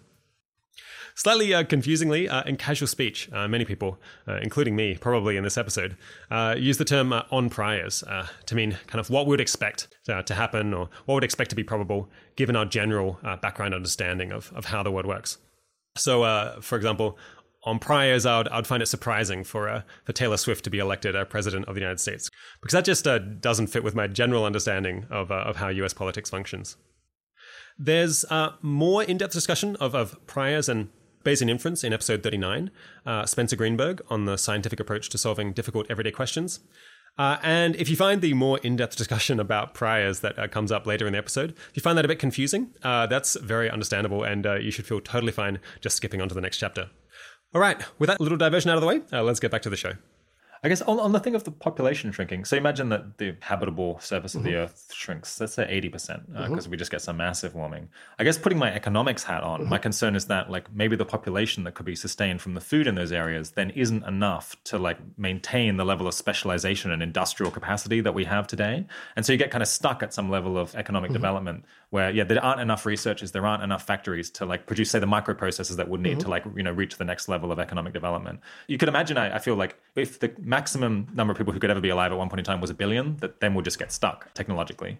It's possible, although if you run the clock back and look at when there were 1 billion people, that would seem to set a kind of limit to how far, at least get to there. Yeah. And then the idea that the bit where we happen to reach that point on our Earth, it also would just kind of like stopped at that number and stayed there forever. We'd probably imagine there would be at least, quite a bit of extra growth you could have beyond that, particularly because you have a lot of time. You've got a lot of time, and also we've even now developed a whole lot of these technologies, and we would still know how they work and so on, even if we couldn't devote as many scientists to them and so forth. But it could be possible. Like some kind of scale argument like this, I think eventually works. If there could only be 10 people, I don't think we're not going to space. I don't think it's just the case that you need to run things for 700 million times as long before we achieve our current level of economic development. Yeah. I think that you just can't get there. So I agree that this argument works at some point. Yeah, I mean, you might think the Earth at 1 billion people, although it would probably get to a much greater level of development than it was when it was at 1 billion people, like if the potential of humanity, and we're going to get to this later, is as like grand and open and could involve as many sort of like huge jumps in technology and ability as maybe it seems like it can right now, it does seem pretty plausible that you'd at least reduce that potential a decent amount by decreasing the chance that we'd ever be able to, for instance, get off the planet Earth. That's interesting. And I'm not so sure that it would decrease it by much. But if it did, I mean, suppose it, kind of decreased it by half, then it would be half as bad as if it was just an outright existential catastrophe. And so that would change things a bit in the analysis. So therefore, perhaps it is a useful thing to think about. Although you still have to get a very extreme event, I should say, before you can get to the kind of point where, you've reduced the Earth's habitable surface area by something greater than a half. Yeah, so you introduced this concept of risk factors, which is kind of what we're talking about here, to think about what about things that can't kill us directly, but then can kill us through some indirect mechanism. They might be significant. Jay, do you want to talk about risk factors and how they apply to climate change and other things? Thanks. I think there's an idea that there's some intuitive version of it's been floating around for a long time, but I wanted to kind of make it a bit more precise and so we know what we're talking about. The idea, as I think of it, is that there are certain things which are existential risks. So there's some kind of threat, such as an asteroid or a supervolcano or climate change, where that thing itself could lead to the destruction of humanity or humanity's long-term potential. Those are the existential risks. But that's just kind of one way of cutting up the total amount of risk. You could kind of divide it into these kind of silos or something, or vertical slicing of it into different risks. But you could also cut it up in other ways. So you could ask a question such as, what about if we got rid of the chance of great powers going to war with each other? The kind of war like the First and Second World Wars and the Cold War, perhaps as a cold example of such a war. What if we could eliminate that risk? Like, how different would the total existential risk be over the coming century if we say, instead of having the world as it is, we could just press a button and make it so that there was definitely no great power war? My view on that is that it would remove something like 1/10 of that risk over the next century, because we would be able to deal with things in a situation of more cooperation at international levels, which is quite important, and less building of weapons. And if so, on my 1 in 6 thing, then you get something like a 1 in 60 reduction. So something like a percentage point, the lowering of the total existential risk could be attributed to the current levels of threat of great power war. So on that idea, I think it's actually quite an instructive way of thinking about it, because I think there's a tendency among effective altruists who are interested in existential risk to say, suppose they hear that someone's working on asteroid risk, to think, oh, wow, you're really actually doing it. You've got this career. The real issue. Yeah, exactly. You've got this issue that I think is so important, centrally important to humanity's future, and just so important compared to everything else. Whereas if they hear that someone's working on world peace or, various forms of international relations to try to diffuse tensions between China and America, say, they might think, oh, well, that's not one of my people or something.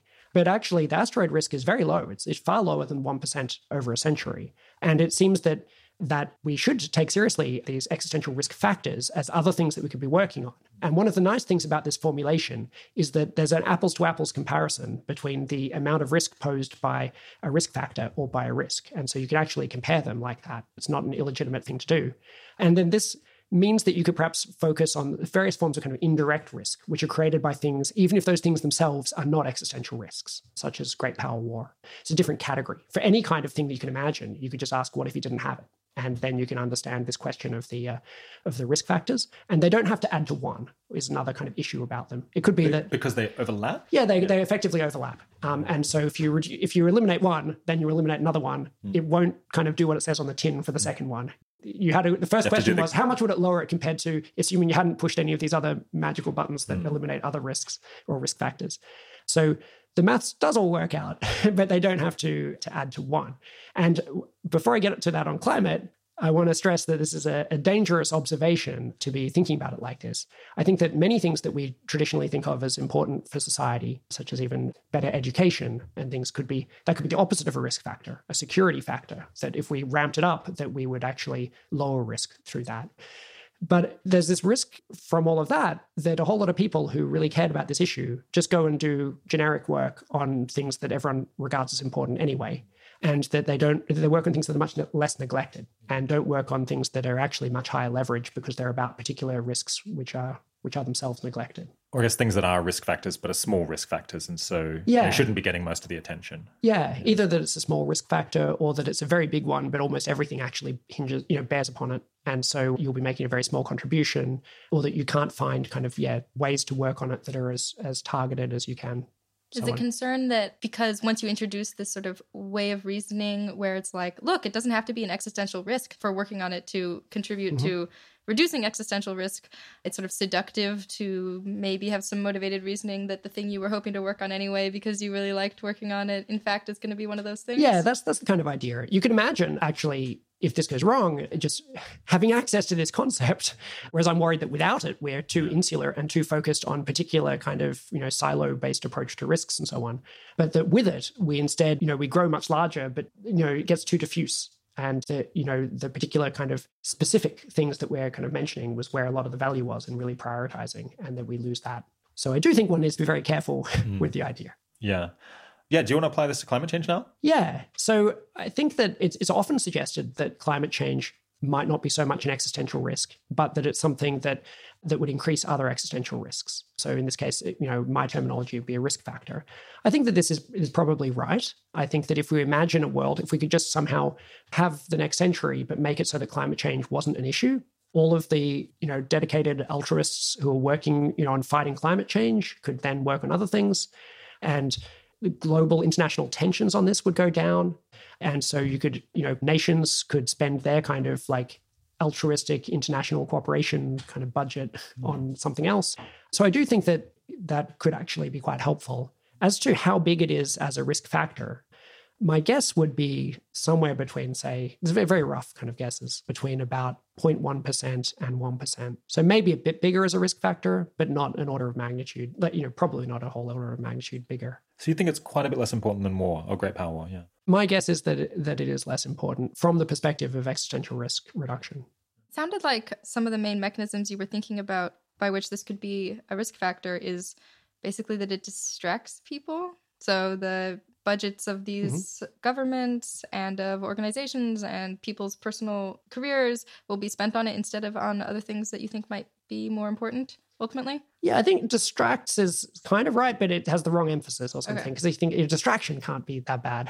And maybe a better way to think about it is this is a stressor on national and international relations and so forth. And our capacity to solve problems. It's like now, so we're like our capacity gets used up trying to solve this thing, and then we don't have headspace to think about something else. Yeah, that's right. What about if some moderately high level of warming comes about such that there is, maybe this actually just ultimately falls into the bucket of reducing our capacity to solve problems, but it seems like if, health systems and economic systems suffer a lot, it could leave us more vulnerable to things like pandemics, naturally occurring and engineered. Does that seem plausible? Yeah, I think it's quite plausible that it could leave us more vulnerable to pandemics. also the fact that effectively a larger part of the Earth would be in a tropical environment. So I think that this is something that is certainly recognized as that there could be more endemic disease and maybe more pandemics as well. But one thing here is that some people are particularly concerned with something called double catastrophes, or, well, maybe that's not on its own, but what if you had that and something else? It's worth noting what has to happen there. If they've got these two small probabilities, say 1 in 100 and 1 in 100, and you think, well, each one on its own, but having them both together ends up being a 1 in 10,000 event anyway. It's what we call second order. And so it's kind of a bit hard to get these arguments off the ground. Like the best version of this argument would say something like, well, it's a 1 in 100 event, but there's a 1 in 10 version of it, which would be big enough to interact with other ones, and another 1 in 10 version. And together, though, that just ends up at 1 in 100 again. So it's hard to actually get these things where they both have to happen to actually be likely enough. You would kind of need some correlations between them to be really happening. But I'm not sure that this pandemic's case induces enough of a correlation. Effectively, if the previous risk level was what I was saying for a natural pandemic of about 1 in 10,000 per century. Well, that's of an extinct. That's of us going extinct from a natural pandemic, not of a. But then you say, how much would climate change, say a world with extreme climate change, have to increase that chance by? It'd have to really multiply it by a lot in order to be making a big difference there. For that to be the main way that it's having impact. Yeah, where you say, well, there's a 1 in 20 chance that climate change is extreme beyond this level. And then if you had that thing happening, it would increase this other thing by a factor of 10. But I think it's hard to get these numbers to actually work out to be making large contributions. But I could be wrong about that. Maybe I've had trouble doing it, but other people haven't really had that much of a go at it, and I haven't really been challenged on it. So I would be open to people putting together the scariest looking cases of how you could get these things interacting. I mean, one thing that what you're saying suggests is that maybe some of the most serious ways in which climate change or something else could be a risk factor is by impacting the other bigger risks. So, even if you think there's a plausible mechanism for it increasing some other existential risk that we can think of, it really matters how big that other existential risk is for how much that translates into being a risk factor. Yeah. And so I think it may even be the case that, say, the median level of climate change, like the stress that creates on international institutions and governments and so forth, that's large enough to, say, change the risk of, say, the biggest risks, such as AI or engineered pandemics, to increase them by a tenth or something like that, compared to if we definitely could just not have to worry about all of these challenges of climate change. That could be a mechanism whereby it produces a significant amount of risk as a risk factor.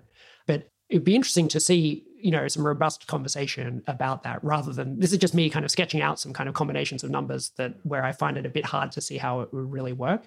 But the people at CSER, the Centre for the Study of Existential Risk in Cambridge in the UK, they are quite concerned about this, and they think that climate change is a much bigger existential risk than I do. And they think this is largely through risk factors, largely also through things to do with the collapse of civilization. So, you should talk to those guys and see what they're thinking. We will. Yeah, we've got some episodes on climate change coming up.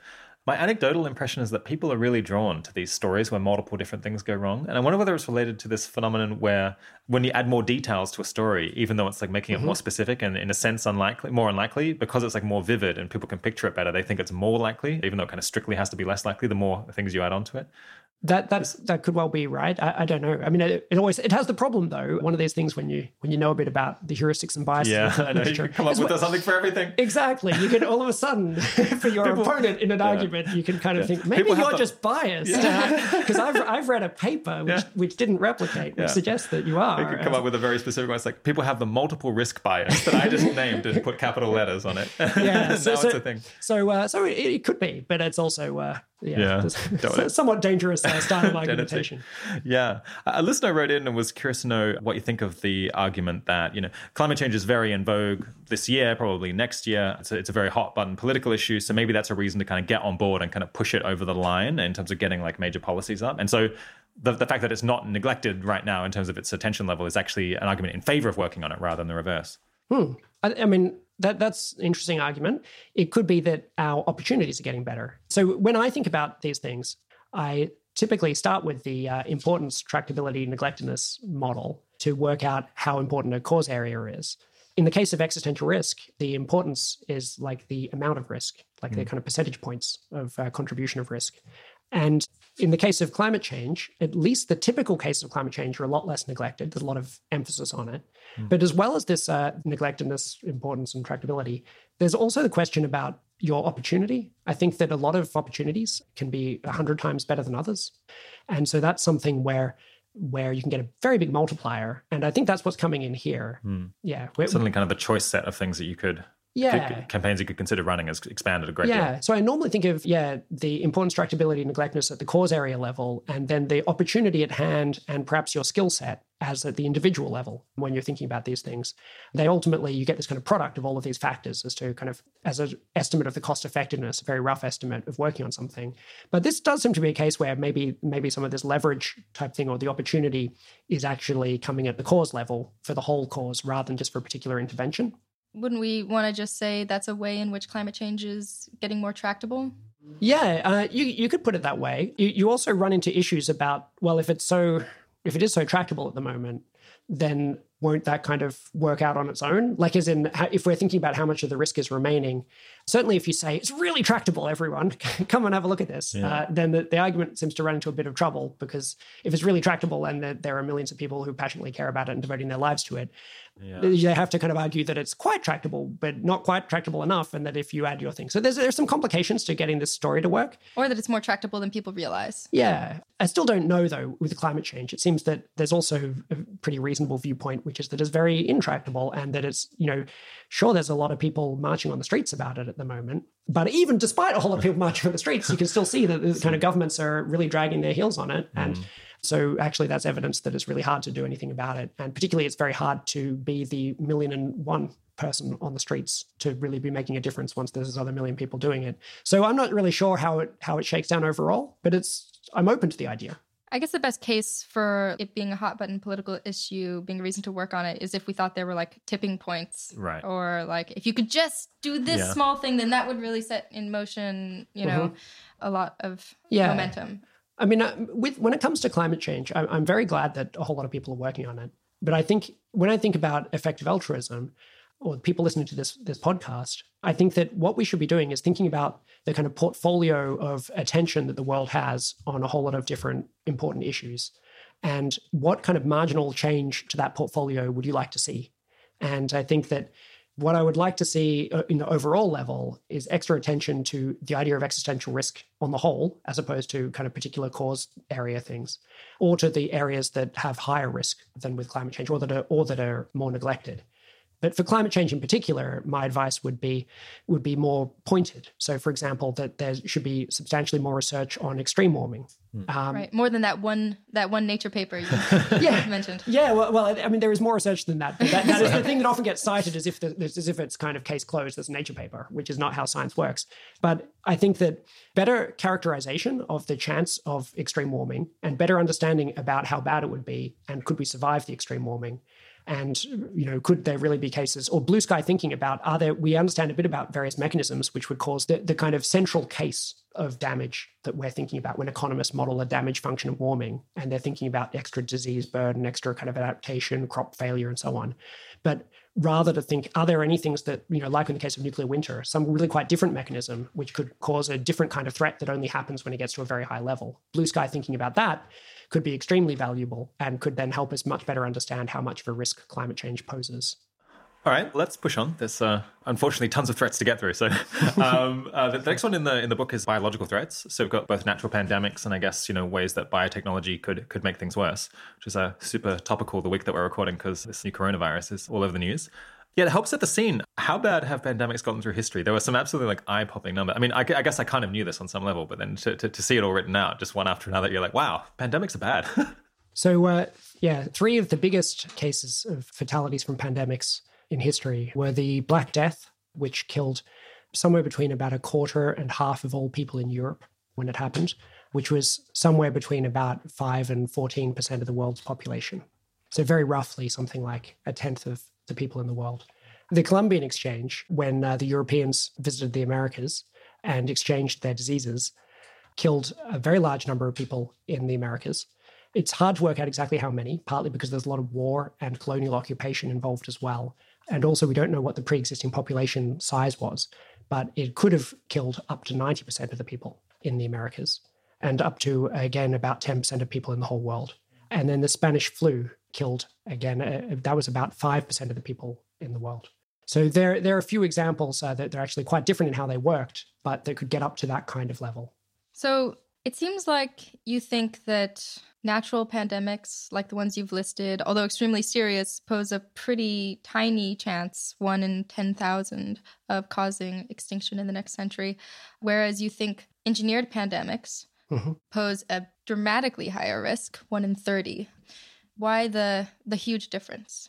Yeah, so the main reasons are that the natural risks, there is this natural risk argument that we discussed earlier, whereby the total amount of natural risk can't really be much higher than about 1 in 10,000 per century. And so part of that comes down to how much that argument applies to these natural pandemics. I suggested earlier that it doesn't quite apply because we may have gotten less safe in some ways. But there's also many ways in which we've gotten more safe. We understand diseases much better with the germ theory of disease. We have antibiotics, we have quarantine ideas and so on. And we're spread much further across the world and so forth. So we have a whole lot of reasons why we're actually more safe or less safe. And it's hard to be sure how that all balances out. I think it leaves things somewhere in the ballpark of the highest, that the natural risks, is in the same level.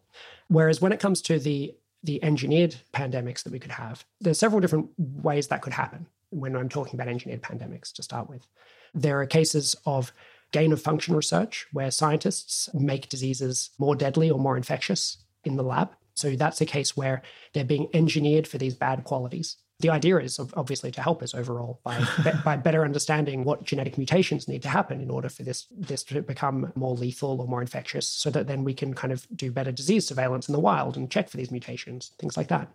But they pose their own risks. But I don't think much of the risk comes from that, though. Partly because even if it did escape, it's still, again, very difficult for it to kill everyone in the world, because it's not that different from the wild types of these diseases. It's somewhat worse, but it's probably, they're not making it thousands of times worse or something. And then there's also cases of diseases that are engineered for use in war, so biowarfare. And that is quite alarming because they're trying to make them much worse. And we have a lot of known cases of that. And then there's also possibilities of what we often think of as terrorist groups, but perhaps cults that are omnicidal, have some plan to kill everyone in the world or something like this. And they actually are at least attempting to make the thing, to exactly design the thing that could kill everyone, but they're much less resourced than a military is. So there's a few different kind of ways they could be engineered. But the thing that they have in common is that they're kind of working towards an actual objective of widespread destruction, potentially aiming to kill everyone, in a way that the natural things are not. They're trying to, maximize inclusive genetic fitness is what they're being optimized for, which is not the same as killing your host. They only kill the host in as much as that helps them spread. So it's quite different to what's happening there. And that's the agency, or the fact it's kind of someone's actually trying to make something that would wipe out humanity, is what makes the chance so much higher. Or at least trying to make something that will wipe out a lot of people. Yeah. So, I mean, in the case of the bioweapons, presumably they would be trying quite hard not to make the bioweapon end up infecting their own people as well. But at least it's not just a side effect that this disease kills people. That's right. You can see that those three examples kind of ramping up the amount of agency kind of trying to optimize for this terrible outcome as you go through, but also decreasing the amount of power or something like that, where at the moment, some omnicidal group is perhaps the least likely because they're the least powerful. But with this massive democratization of technology in biological sciences, where what was only able to be done by a Nobel Prize winning scientist, or where they get a Nobel Prize for that work, then a few years later it can be done by students. This is the trend when you look at things like CRISPR and gene drives. I think it's 1 year delay in those cases before students could do it. So this is cases where this democratization is at some level fantastic and people are very excited about it, but there's this dark side, which is that the pool of people that could include someone who has these omnicidal tendencies grows many, many times larger, thousands or millions of times larger as this technology is democratized. And you have more chance that you get one of these people with this very rare set of motivations where they're so misanthropic as to try to cause this worldwide catastrophe. So do you think more of that 1 in 30 comes from people or small groups with omnicidal tendencies than from nations engaging in biowarfare that goes wrong? My guess would be over the century that more of it does come from that category. Yeah, speaking of weapons from states, to what extent do you think the Biological Weapons Convention helps with this, or to what extent doesn't it help? Yeah, I mean, it's great that we've got a biological weapons convention, but it's grossly underfunded and understaffed. It's sometimes talked about as if, of course we're fine because just like we're chemical weapons convention and, and nuclear non-proliferation agreements, that we've got this biological weapons convention that nations are signed on to. But many nations continued making bioweapons programs in breach of this. The Soviets were known to do so for many years after they signed on. And the entire BWC, the total funding for it is about as much as an average McDonald's restaurant. So it's it's not it's not going to single-handedly save us from this. That's just very absurd sounding on its face, I guess. The thing that I have heard that before, the thing that I find odd about that is just like, wouldn't some random donor, like some billionaire, just throw them some money and then they can hire a fourth staff member or something? Like, how is this a sustainable level? It's a bit tricky because I think the staff count or the official permanent staff count was listed in the initial kind of signing of the treaty, so it needs to get changed. What a strange thing to do. It's probably so that they're guaranteed they had at least 3, but ended up capping I forgot the something. words at least. Something like I'm not an expert on that, but something in that area, I think. And it may be that they can't just accept funding from a private individual, or if a particular nation decided to say we're just going to ramp up the funding by a factor of 10. That might look like they're trying to get their way with the BWC or something like that. So I think that being a certain kind of international body, it might need to get broad support, and it might be hard to unilaterally fix that problem. But if people pointed out the problem and showed their willingness and openness to fund up to whatever levels are required, and then started to kind of build a club of countries that agreed that was a serious issue, then you could probably get it to work. I find it a bit odd that we haven't managed to empower the BWC a bit more, because as far as we know, like the major powers are not working on biological weapons programs. It's not like commonly believed that, China is developing biological weapons, or at least not in any significant amount or to any significant degree. So it's like, it seems like they'd be keen to make it more powerful. Yeah, I'm not sure. One of the sticking points that often comes up is to do with verification powers. And it is more difficult than in the case of nuclear to be sure that someone isn't working on it. And so this is one of the challenges of getting it to work. And so there are actually technical challenges here. It's not just the case that people are wildly neglecting it, but I think that they should be taking it more seriously all the same. Yeah. You mentioned in this chapter that you obviously it would be a bit stupid of you to go and like write a recipe of what would be the most dangerous thing or create a list of the ways that things could go worse. That would be a bit counterproductive potentially. To what extent did you feel you had to kind of bite your tongue in this section on what you think might be the worst? Quite a lot. Okay. It is unfortunately one of these things that sometimes comes up in effective altruism, where people say, well, people talk about bio as a big risk, but it's really not going to be able to kill everyone. Here's why. How would you get around any of these things? And, you really hope that no one responds to that post with answers to that. But by the same token, you can't just trust people who say, no, I've seen crazy things. Listen to me. But it is really unfortunate. It's part of the state of the debate in areas where there are serious information hazards. But it's not the case that you should just trust the people who say that they've heard scary things. I think it's a real challenge to epistemically work out as a community how to get through such things. All right, let's move on and talk about nuclear war. How do you go about trying to estimate the risk that we face of nuclear war? That is indeed quite difficult. I give existential risk over the next century from nuclear war at about 1 in 1,000. I initially thought it would be higher than that. That's actually something that I've, while researching the book, thought was lower risk than I'd initially thought. And how I'd break it down is to something like a 5% chance of a full-scale nuclear war in the next century, and a 2% chance that would be the end of human potential. Okay, so the 5% comes primarily from geopolitical considerations about who's actually likely to go to war, and then the 2% is thinking about how likely we are to actually go extinct if people go to war, and that's going to be considerations about nuclear winter maybe, or about the possibility of us all actually just dying in a nuclear attack. Yeah, that's right. So nuclear winter is the main known mechanism. But when looking into this, it does seem that it does look, I think, fairly plausible and also very severe. But it is difficult for it to cause an extinction event for humanity. And one of the things that actually was the most compelling to me was not so much a particular piece of science about that, but the fact that all the people currently working on nuclear winter don't suggest that it could cause human extinction. And actively, if asked about it, say they don't really see how that could happen. Carl Sagan, who is no longer with us, he did think that it could cause human extinction. So it's not the case that everyone who's ever thought about it has thought it couldn't cause this. But the current community, who you might think would be the type of people who would be most likely to kind of have extreme views that it would be really bad, because they're the ones who are working on it, they actually don't suggest that it would cause human extinction. And if you look at a place like New Zealand or the southeast of Australia, they are coastal areas and also could do a lot of fishing. And it's unclear why there would actually be any kind of collapse of civilization, say, in New Zealand. They might not be able to get new microprocessors from China, but in terms of continuing on industrial society and so forth in a world with nuclear winter, while it would be very bad elsewhere, it's just very hard to actually make the story about why it's bad everywhere. And I guess it wouldn't plausibly be combined in a scenario where New Zealand actually gets destroyed directly by nuclear weapons and we have nuclear winter? Not usually. Because it's just not a big target. That's right. Something the New Zealanders are probably pretty happy about. Yeah. There's a moment when I was growing up and a whole lot of online satellite photography came out, including satellites of Melbourne, which is very useful. It was declassified Russian intelligence. But Sydney weren't able to see the satellite photos of their own city because it was still a target of the Russian nuclear system, but they decided that Melbourne was not a target. So we were at least a little bit relieved about that, a little bit surprised in retrospect that we were ever a target.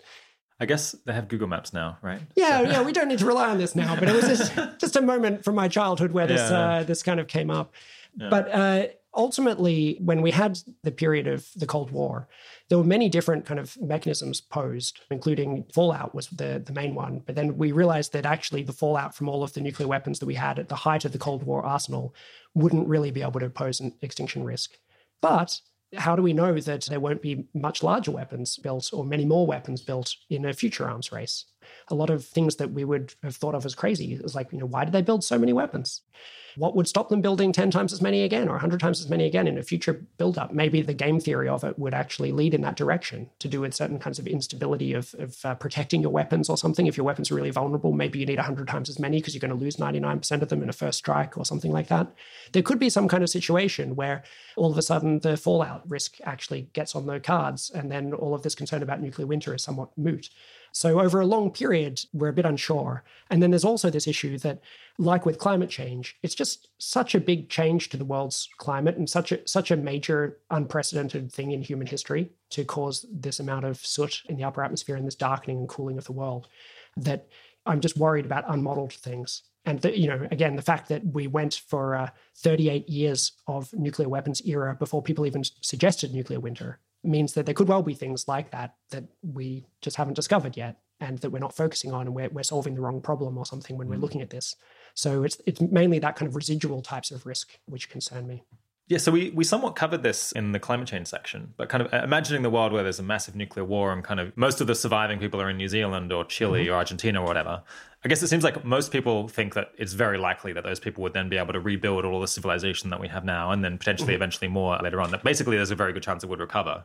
Are there any reasons for thinking that we just might not recover? I know sometimes people mention, for example, that we would have used up all the fossil fuels, so that would be harder for them to build up again. So I think that this is a very uncertain issue. So when I talk about existential risk, I'm using a definition that's based on that of Nick Bostrom and slightly evolved, where the idea is that we're interested in extinction risk, but we're also interested in another kind of bundle of things that are importantly similar to extinction, where, for example, the fact that we can't even afford to have even one of these catastrophes is true for all of them. They have a lot of methodology in common and a lot of similar aspects to do with how they destroy our potential. They're all things that destroy not just the present, but make us lose our entire future. And one of these would be extinction, but another would be some kind of unrecoverable collapse of civilization. So I want to take that seriously, but I don't really make claims in the book as to whether it's likely or not likely. I think that it depends a little bit on the risk as to whether the contribution via a unrecoverable collapse of civilization is higher or lower than the contribution via a direct extinction. And I think you'll find that people have very different views on this probability of recovery. Some people think that it's 99.9% chance we'll recover. Yeah. And really some people think that it's like a 90% chance we won't recover. And it's very, very wide disagreement about a topic that we have very little actual information on. So I've tried to be fairly cautious about that since I'm not an expert on it, to treat it as a live possibility, but something that I'm not putting all my weight on. Shouldn't the natural extinction rate come in again as a possible source of evidence here? So if civilizational collapse, I mean, we haven't really said what that means, but I'm assuming it means something like we're not producing a lot of technology, we're not using a lot of technology, things are, in some sense, things have gone back in time. Then shouldn't we see the 1 in 2,000 chance per century as a decent guide? So the problem here is that we've only had about 100 centuries of civilization. And so actually it's like 100 centuries since we had agriculture, but about 50 centuries since we had cities and writing and law and things like that. And the equivalent number ends up being 2% risk in a century, which is not really low enough to make some of these arguments. And also, we think that, it's often our industrial technologies, which are the types of things that could be causing this. And we've only had a couple of centuries since the Industrial Revolution, where the number that comes out of the analysis is 50% per century risk. So you can't really use these arguments to kind of bound this too much. You can use some other things, though. So when people talk about civilization collapse, it's a fascinating area, I think, for conversation and people in existential risk. A lot of the literature on it is just about individual civilizations, such as a particular dynasty of the Egyptian civilization collapsing, where they treat, say, Egypt as several civilizations, as opposed to treating, say, Western Europe as a civilization or something like that. It's very fine-grained, typically. But what we're talking about is, at the very least, a global collapse of civilization. And then sometimes that is thought about as things like moving to a pre-industrial time. But I'm talking about it in the book. The level that I think is most salient that I'm using is that there is no civilization. So it's in the same way that 15,000 years ago, there was no civilization. And what would be needed to get such a severe level of collapse? It could be that I'm analyzing it at the wrong level and that the dangers are more from having smaller levels of collapse is, sufficiently more likely that even though we're more likely to recover, there's still a kind of greater chance of screwing things up. It's very unclear, but for my purposes, I'm thinking of it as there's no civilization anymore. And it's very hard to see how nuclear war could get you to that level. Also, there's the kind of reassuring aspect that civilization has independently developed more than 5 times in different parts of the world from a pre-civilized world. So that's something where, therefore, it's very hard to think that there's only a 10% chance civilization would come back or something, since why did it come so many times so far? Interestingly, we've only had one industrial revolution, though. So what if we go back to 1500? And I guess some people think that the industrial revolution was very contingent on particular aspects of technology and politics. Not everyone, but yeah. Yeah, so that's a different approach. I think at Openphil, their writings on this, they've been more concerned about that level. So what would be needed to knock things back to a pre-industrial world, and then the chance of kind of getting industry back as I think that's interesting and there should be more discussion of what's the relevant level that does most of the work. And that one, people who think that the values that came out of this change as well, that were something that's very fragile, and if you got industrial civilization back, they'd have different values. That's another kind of potential argument. It's not one that I draw upon, but that some people make. So what's wrong with the following argument, which is, I think, what I was trying to get at before, which I might just be confused about. If civilization completely collapses such that there is no civilization, shouldn't we see the existential risk levels dramatically drop? Because it'll be almost as if there were never a civilization, and then we should go back to that natural extinction rate. I think that's roughly right. It does depend on how you got there. So if we got there through massive global warming, then we would be in a world that might be importantly different. And that's certainly something that the people who are worried about that would stress. But it could be that the risk levels go down again. The way I think about this is that it's not that the collapsed civilization would then go on forever, to the end of time, as an alternative to extinction. It's rather that it would be more likely to end its state of non-civilized world by moving to extinction than by moving upwards to a civilized world or some kind of fulfilling of humanity's potential, such that the event that knocked out civilization would be the key event in human history. That's the property that I think is needed in order to make that the existential catastrophe. I see. So this is why it depends so much on whether it's how likely it is that civilization come up again. Because if it were super unlikely, then if there were just no civilization again, maybe we would just continue on for an extremely long time until we die out naturally. But if it's much more likely, then it's going to be a lot less dangerous from an X-risk perspective. Yeah. You have this really nice point in the book about how people talk about civilizational collapse in the past. So the Roman Empire collapsed in some sense, became like more politically fragmented and disorganized.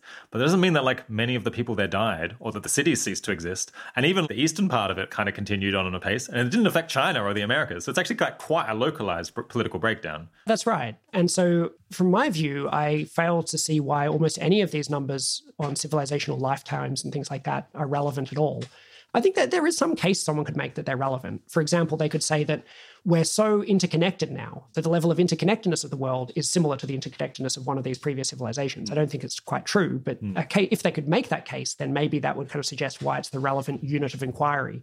But a useful example, I think, is this case with the Black Death that killed something like a third of the people in Europe.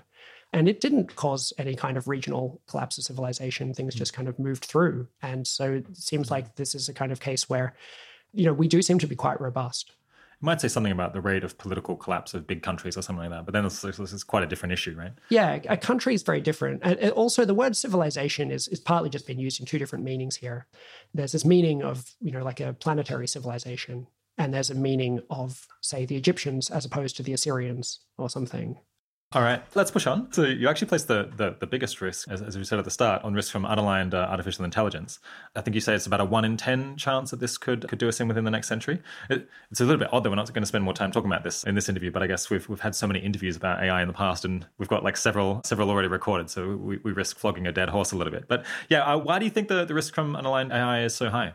Yeah, I say quite a bit in detail about how I see the situation in the book, but I think that a useful, really kind of bird's eye view of it all is actually helpful. I think that you can divide into these two parts. And one of them is, what's the chance that we will develop something more intelligent than humanity in the next 100 years?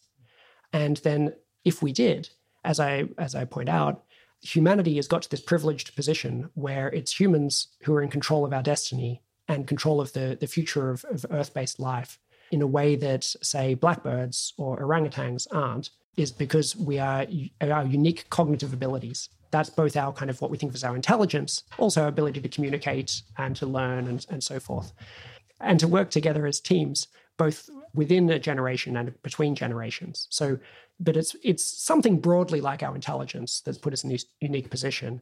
And we're talking about creating something that knocks us out of that position. So we kind of lose what was unique about us in controlling our potential and our future. So then one question is, what's the chance that we develop something like that? And then the other question is, if we develop it, conditional upon that, what's the chance that we lose our whole potential? And what I might, basically, you could look at my 10% as that there's about a 50% chance that we create something that's more intelligent than humanity this century. And then that there's only an 80% chance that we manage to survive that transition, being in charge of our future. And if you kind of put that together, you get a 10% chance that that's the time where we lost control of the future in a negative way. So, I mean, with that number, I've spent a lot of time thinking about this. I actually, my first degree was in computer science, and I've been involved in artificial intelligence for a long time, although it's not what I did my PhD on. But if you ask the experts, their view as the chance, the kind of like typical AI experts' view of the chance that we develop smarter than human AGI, artificial general intelligence this century, is about 50%. And if you survey the public, which has been done, it's about 50%. So my 50% is both based on the information I know about what's going on in AI, and also is in line with all of the relevant outside views. So it feels difficult to have a wildly different number on that without, the onus would be on the other person. And then the kind of question is, why would they think that we have much higher than an 80% chance of surviving this kind of passing this baton to these other kind of entities, but still retaining kind of control of our future, or making sure that they build a future that is excellent, kind of surpassingly good by our own perspective?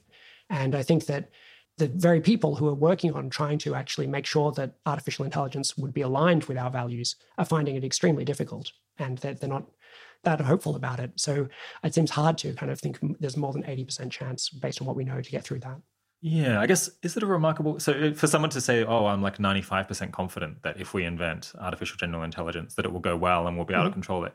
I guess there's a sense in which that's quite a strong claim, because they're saying this thing that doesn't exist yet, that I'm not sure how it will work, and it seems like it would be very influential, I'm fairly confident it'll be safe. It's a bit of an odd combination. Yeah, it would be, I think, a strong claim. I think a lot of people who make it wouldn't quite realize how strong it is, but it's not an unreasonable claim. I think that my order of magnitude here is roughly right. But if someone said, well, actually, I disagree with you, Toby. I think that the chance of risk from AI this century is 2%. I mean, my number is just not all that different, really, from 2%. It doesn't require that much evidence to shift you by a factor of 5 in this kind of area that's kind of very uncertain and relies on a lot of judgment. And also the kind of actions that you should take are not that different if it's 2% to if it's 10%. So it's not clear that there's that much at stake in that case. I think what makes it feel like a stronger claim, which is, the test that we used for like estimating the risk from nukes, is this is a 20 or a 5% chance that we will either all die or things will go completely off the rails. And even though everyone wouldn't want this, and it's from something that comes from our own actions. And so I feel like once those things are all there, that would make it feel like a stronger claim to say, well, there's only an 80% chance that this won't happen. Yeah, I think that that's right. There's a very interesting type of argument there that the more obvious it is that AI would be a risk, like the more compelling that is, in some ways, maybe the less risk there would be. Because once you get a case where it's 100% risk, or it's super clear, then you'd hope that no one would actually kind of turn this thing on or finish building it. I think that argument doesn't work quite as well as you might hope. Things like, if you apply it to nuclear weapons and other areas, there are strategic incentives to build things that could be very bad. The fact that nuclear weapons could create mutual destruction, assured mutual destruction, just kind of fed right into the incentives that people had. That was kind of considered a plus in some of the analysis when these decision makers were deciding whether to renew their arsenals. So you've got to be very careful about that. But also what I'm more worried about is that the arguments will always be a bit uncertain, and that they would be the kind of arguments that maybe should push a rational person to think that there's a 20% chance that this will all go wrong. But that some people will just be willing to take such a 20% chance, or that they will be selected for being the people. Not everyone will say it's exactly 20%. Some people will say it's 50%, some people will say it's 2%. And it turns out the ones who think it's small will be the ones who then unilaterally make these actions when there are pressures to develop these technologies, economic pressures or social or military pressures.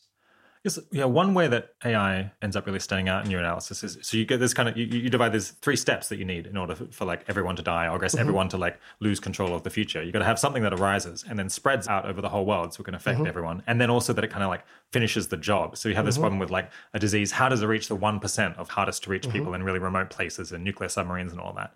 And I guess that with AI, even if it's like quite unlikely to arise, it's a lot easier to see how these later steps happen because it has this motivation to spread. It's like actually has intent in a way that a disease doesn't. Yeah, or it's at least easier to see at some very high level because of the intent that is optimizing actually trying to wrest control of the future. A couple of things that are useful to explain though. A lot of people don't quite see how the scaling up would work. And because they're thinking about robots, there's probably less so among your audience. Yeah. But ultimately, without any kind of robotic manipulators, AI could, if you think about Stalin or Hitler, people who scaled up from like being one person to being in control of a significant fraction of the world's military power, most of the orders of magnitude up to the whole power they scaled. They did so through manipulation of other humans. And you could imagine AI systems on the internet spreading to millions of unsecured computers and trying to manipulate millions of people who are on the internet into doing their physical bidding by paying them or threatening them or enticing them, promising them things in the future. I do think that... It seems like, even humans aren't super sophisticated sometimes seem to pull this off of influencing very large numbers of people to do strange things. Yeah, so I paint a picture of this in the book of perhaps how this could happen. It's not meant to be the only picture, but it's meant to show how by building up a whole lot of abilities that humans have already achieved, things that are clearly within human level of intelligence, basically building a large-scale criminal underworld, that AI going through that route could scale its way up to the power of a nation state or something, and then be almost impossible to eradicate as well. So that's a bit of an explanation of the scaling step. As to the final step, I'm not claiming that that it's an extinction risk. I think that it's not clear that even an AI that went badly wrong would want to kill everyone. I think that humans are the most interesting thing that it would have access to. possibly the most interesting thing in the affectable part of the universe. But that doesn't make a substantial change. Yeah. I don't think they'd be saying, okay, humans, fill the universe with love and flourishing and all the things you want. They would, our future would be radically curtailed if we were just there as something at the behest of the AI. And whatever goal function it was programmed with, it would be attempting to achieve that, using us as an interesting kind of piece of evidence to help it better achieve that goal, rather than listening to us and doing what we want. So it would count as an existential catastrophe, though I'm not necessarily claiming it would be an extinction catastrophe. So zooming out a little bit, it feels like there's a bit of a pattern with how likely you think various extinction risks or existential risks are, where the more unprecedented something is, basically, maybe the more uncertainty is around it, and therefore the less this reassuring evidence that we have in other cases applies. And that seems like, I'm wondering if that's just a pattern that happens to be there, or if that you think that's actually driving part of why AI, which is maybe the most unprecedented, you think is the biggest risk. And then engineered pandemics is pretty unprecedented, but, we've seen pandemics and... Yeah, that's a good point. I do think that there's a strong connection here, and it's mainly coming from this fact that the more precedent you have, the more data you have to confirm that the rates are low. And another way to look at this is that the uncertainty generally counts against you in these cases, where people kind of, often say, oh, well, you say that nuclear winter would kill this many people, but there's a whole lot of uncertainty remaining. That uncertainty is generally bad. If we knew it would only kill that many people, then we would know it's not an extinction risk. It's the uncertainty remaining that actually makes us worried that it could be. And I think that that's often the case with these things. And it does mean that these big numbers for big uncertain risks could change the most. And they could change the most with the smallest amount of additional evidence because they're uncertain. You could imagine that there's some fundamental kind of chance that a very informed person, more informed than anyone alive today, would have about what's the chance of catastrophe from AI. But I don't know what that kind of ultimate chance is. So I've just got an estimate of it, which is distributed over a broad range. And I kind of take an average of that, and that's my overall estimate. Whereas when we get more evidence, that range may well collapse down. So this leads into the question of how we should be dealing with these big uncertainties. So one approach would be, well, when you're really uncertain about something, you should be conservative in your estimates, and you should have this more conservative prior. And then, if your evidence is not that strong, don't update that far from that and end up thinking, well, we haven't all died yet, so probably we won't in the future. But it seems like that's not your approach. Yeah. So it's an interesting kind of angle here. There does seem to be some kind of a distinction in how people treat this. And my feeling is there's a certain kind of traditional science approach, like a falsificationist kind of science approach, where your answer is kind of like, you think this radical thing could happen, that'd be the most important thing ever. Prove it. I'm just going to sit here and, the onus is on you to prove this thing. I'm kind of starting with a very tiny probability, and you've got to kind of do the work to get it up higher. Whereas what I'm thinking, say in this case of AI risk, is that it's not quite agreement, but the typical, AI researcher thinks there's a 50% chance that we'll develop something that, dethrones humans in terms of the most intelligent thing in the known universe, that will happen, and kind of taking them on their word. And then I think that there's some kind of reasonable chance that we won't continue to call the shots in the future. Let's say a chance somewhere between 5% and 95%. And I don't see why one should assume there's a 100% chance we'll continue to call the shots, or equivalently, there's almost zero starting chance, and then you've got to prove it to me.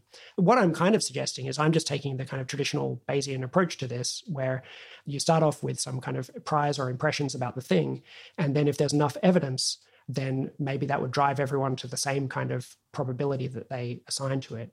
But unfortunately, these are cases without that much evidence, and so we don't necessarily all get moved to the same endpoint. But I think that the approach of kind of skeptical prior or something, it feels to me it's more performing some role in the discourse of science or something like that. Maybe it's doing some kind of instrumental work, but it's just not how rationality behaves. What is a skeptical stance on something? You should take a realistic stance on everything. A skeptical stance or something is only relevant if it's to solve some kind of social problem, such as a problem of false positives occurring or people being biased in some way or something like that. So I think that the approach I'm taking, while in some ways it's unusual, is I think just mainstream Bayesian approach. Yeah, every so often you hear people make this mistake where they say, oh, well, we don't know what effect climate change is going to have. We're just radically uncertain, so we shouldn't do anything about it. And not so much these days. But that's just kind of a mistake. In fact, like the more uncertain you are about it, the worse, because that leaves open the possibility that it could be extremely bad and makes you worry more. And I guess with AI as well, I guess sometimes you hear people say, we have no idea what AI will look like. So why are we talking about this? Why would we do anything about this? But actually, that's deeply disturbing. You should be alarmed if you're like, well, there's this potentially thing that we might make that's incredibly influential. We have no idea what it will be like. That it does indeed, should indeed make us very alarmed. The sensible version, perhaps, of that kind of argument is not so much that therefore the probability is low, but maybe it could say it's not super high. Like you can't say it's 90% chance of risk from it if we don't know what it's going to look like. But also, they could be saying that now's not the sweet time to work on it while we're so uncertain about what it's going to look like. And I would agree with them on that aspect, that it may be that a given unit of work perhaps could have more impact if we wait until we find out what form AI is going to take. And if it takes a form, I should say, that is very much not like an agent, and it's in fact no one's really able to or willing to turn it into an agent, then I'm a lot less worried about it. It's the ones where the analogy of, what put humans in this kind of unique position, where that analogy is strongest are the cases I'm most concerned about. If it was the case that it's very intelligent, but it's just this kind of oracular question answering system, then the analogy doesn't work that well as to why humans, because it's not remotely like a species at that point. So that would be one of the kind of a hopeful outcome, I think, if it was like that and there was no way to make it like an agent or no willingness to make it like an agent. You wouldn't want to wrest control of the future. Well, if it was just answering questions, then perhaps it wouldn't want anything. Yeah. What about it wants to answer the questions even better? And so I suppose the idea of an oracle is that we've figured out how to stop it from having... Well, it differs. There was some early analysis of this at FHI, I think, where it was more being treated as if it was an agent whose goal was to answer questions correctly. I think that a lot of the problems remain if it's an agent who has just one type of action, which is an answer, and it selects that action so as to have the kind of greatest expected value, where the value comes from, like whether it's rated as accurate. That maintains a lot of the problems of agents. What you'd ideally like is a system that is not choosing its actions based on consequences. It's choosing its actions, in that case, based on truth aptness or something. Can I return for a second to this question of uncertainty and what to do with it? Yeah. So one way of pushing back on what you were saying is if more uncertainty should actually oftentimes make us more worried about something, or we shouldn't at least start from this skeptical place, then I guess I have this sense that somehow there'll be too much to worry about in that case, because what am I most uncertain about? Well, it's all the stuff I haven't even thought of yet, or all of the developments that I don't even know how they're going to go at all. So really, you need some case there at least, or something to constrain the sort of explosion of concern. At some level, it proves too much, because you'd be well, then we should just all be working on the thing that we know the least about. So it has to be that we have some clues that it's bad, but then we're missing other pieces. I agree with that. And if there weren't either this kind of analogy in the case of AI to humanity and the intelligence or intellectual abilities being so crucial in our power, if that didn't exist, and if these arguments about why maximizing agents, patient maximizing agents, would have instrumental reasons to deceive us and try to wrest control from us, if those arguments didn't exist, I would be a lot less concerned about this. Yeah. And those arguments are quite old. They've been rediscovered recently, but there are famous computer scientists making them last century. I guess another thing you could say in response to this is just, well, in fact, those are the most worrying scenarios, but the things you have literally no idea about, you're just not going to be able to do anything about. So it's more of a tractability argument. Yeah, I guess so. But there is this kind of challenge. It's also a challenge in science as to where do hypotheses come from? And at the point where you're entertaining all hypotheses simultaneously or something, there's some craziness about trying to understand what's going on there. Or how do we do the bit where we, from that cloud of, exponentially many ways of constructing a sentence that would describe something about the world, to actually picking one out. We do a lot of the work in actually even working out which thing to test before we even try to test it. How does that process work? This is a kind of famous unsolved epistemological problem in the philosophy of science. And I think something like that's kind of going on here. Why do we focus on certain things as risks? But I agree that one could make some kind of proving too much case, and that that'd be interesting to explore that. All right, you have a bunch more about AI in the book. We should probably push on. Just very quickly, you have this 1 in 30 risk from other anthropic risks, which I guess is the unknown stuff that people might make. How do you come up with that? And I guess this is almost by definition the one that you can't say anything specific about because it's the stuff that is that. Yeah, very unclear. The question is, I think, roughly, why is it so low and why is it so high? Would be the two types of questions. And the, kind of why isn't it lower is to do with thinking about how recently we've discovered a whole lot of these risks. And if you imagine asking people equivalently 50 years or 100 years ago, what would be the major risks over the next 100 years, that would be in a very difficult situation in predicting what we now think are the greatest risks. It wouldn't be totally impossible, but actually be very difficult. And there are some kind of attempts at this and they didn't do that well. So thinking in those terms makes me think that we shouldn't say that it's a super large fraction of the risk in the stuff that we currently see versus the stuff that is unseen or unthought about. So I give quite a large fraction. So it still ends up being pretty low. And then you could ask some question about why isn't it higher? Maybe I've got less ability to defend in that direction, actually. I mean, maybe it's just the fact that it's limited to the next 100 years, right? So if it was like, what's most likely to cause an X risk over the next million years, it would probably be the unknown. But just because it's a pretty short timescale. Yeah, I think that could be right. One thing that is helpful is I actually think that there's a decent chance we'll start getting our act together on this in the next 100 years. So even if we can't say exactly what the causes would be, the all-cause risk will start to go down rather than up.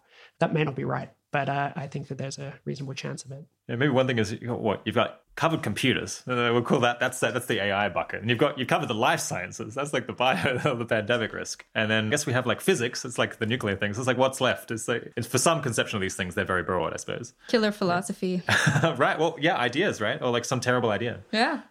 You have this funny argument in the book, which I find very satisfying, which is that whether you think the risk of extinction this century is high or low, that shouldn't affect the value of working on existential risk. Because if the risk is low, then that suggests that the lifetime of humanity, if we manage to get through this century, is going to be very long, because in general, the risk of extinction is low. On the other hand, if it's high, that means that there's like a lot of existential risk or like a lot of risk of extinction to reduce. So it should be like very more tractable. But on the other hand, that means that if we do make it through the century, we'll probably die out soon anyway. Do you want to explain this one? I guess I find it like, it's like a nice little gotcha for people who want to be like, oh, I don't want to work on it. He finds it satisfying. I find it suspicious. That's right. Okay, so what's going on here is this is a very simple model of existential risk. Okay, so the model and existential risk reduction. The model here is that there's some constant rate of extinction, exogenous kind of extinction risk or something per century, let's say 10% existential risk per century, and you can do work on the risk in your century but not in other centuries. And it's going to stay the same over time. So that's the model. This is the kind of model that economists would start with. And one thing that's interesting about it is that it doesn't suggest that the work on existential risk is overwhelmingly important. On this model, it ends up being important, but not overwhelmingly so. So I'm not helping myself here to a model which kind of supports the strongest versions of the types of arguments I'm talking about. But on that model, the expected lifespan of humanity is basically 1 over the risk. So if there's a 1% risk, we'll last on average 100 centuries. If there's a 50% risk, we'll last on average 2 centuries. And so even though you could be removing 50 times as much risk, the future that you save is a 50th the size. And these things always would cancel out on that model. And then, interestingly, if you extend the model and you imagine that what you could do instead of, say, halving or eliminating the risk in your century is that you could halve or eliminate the risk over all centuries, then, and I think some work on existential risk is of that form, where it's not just dealing with today's threats, you're actually kind of fundamentally enhancing our ability to understand and manage this risk, or that there is a limited number of such risks. But if you could be lowering it in all future centuries, then you actually end up with an even more surprising conclusion that the lower the risk level is, the more important it is to be, say, halving it. Because if it's currently 50% and we've got 2 centuries of expected lifespan, and we halve that, then we get 4 centuries. So you've added 2 centuries of kind of value. But if it was 1%, we have 100 centuries of value, and you halve it, you get 200 centuries of value. So you're adding 100 additional centuries.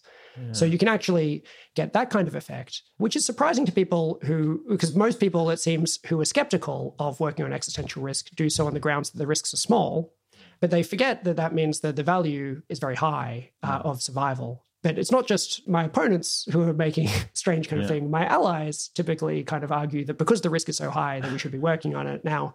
And there's something perhaps going wrong there. But this can be partly resolved if you improve the model. Yeah. So if you think the risk is getting higher century after century, then I guess a bunch of this might be reversed, right? Or if it's just inevitably the risk is going to go up. Yeah, if the risk was inevitably, so unchangeably, going to go higher, then there's a smaller future, and it's more important if there's more risk now. That's right. And also, if you thought the risk was going to go lower and that you didn't need to do anything about it, just it was kind of going to go lower on its own, say in the future, then similarly, it would turn out to be more important if there's more risk now. So it seems like people do generally tend to focus more on existential risk if they believe it's high. It seems like they can't just be making this mistake. So what might be going on there? I was thinking it could be something like the largeness of existential risk is a proxy for tractability. So if the risk is really, really low already, that might imply that it's hard to lower it still. Whereas if it's really high, that implies that you can take it down a lot. So I think it would make sense to use the size of it as a proxy for, say, how many percentage points you can lower it by. If there's 50% existential risk, it's probably easier to lower it by half a percentage point than if there's only 1 percentage point of existential risk in the century. But actually, the argument I'm making, though, I was looking at the value of lowering existential risk by a given fraction. So say the value of halving existential risk ends up in the first case being the same no matter what the risk level is, and in the second case being more important for smaller risks. But I think what is probably going on is that once you complicate this model a little bit more and you allow this possibility that we're in a particularly risky time and that the risk might go down in the future, then I think that you do get the kind of intuitive result out of it. And you also start to get overwhelming value of working on existential risk as well, because there could be a vast future. They get a realistic chance of achieving a vast future if it's not kind of exponentially diminishing. So if the risk is high now but low later, then you get both.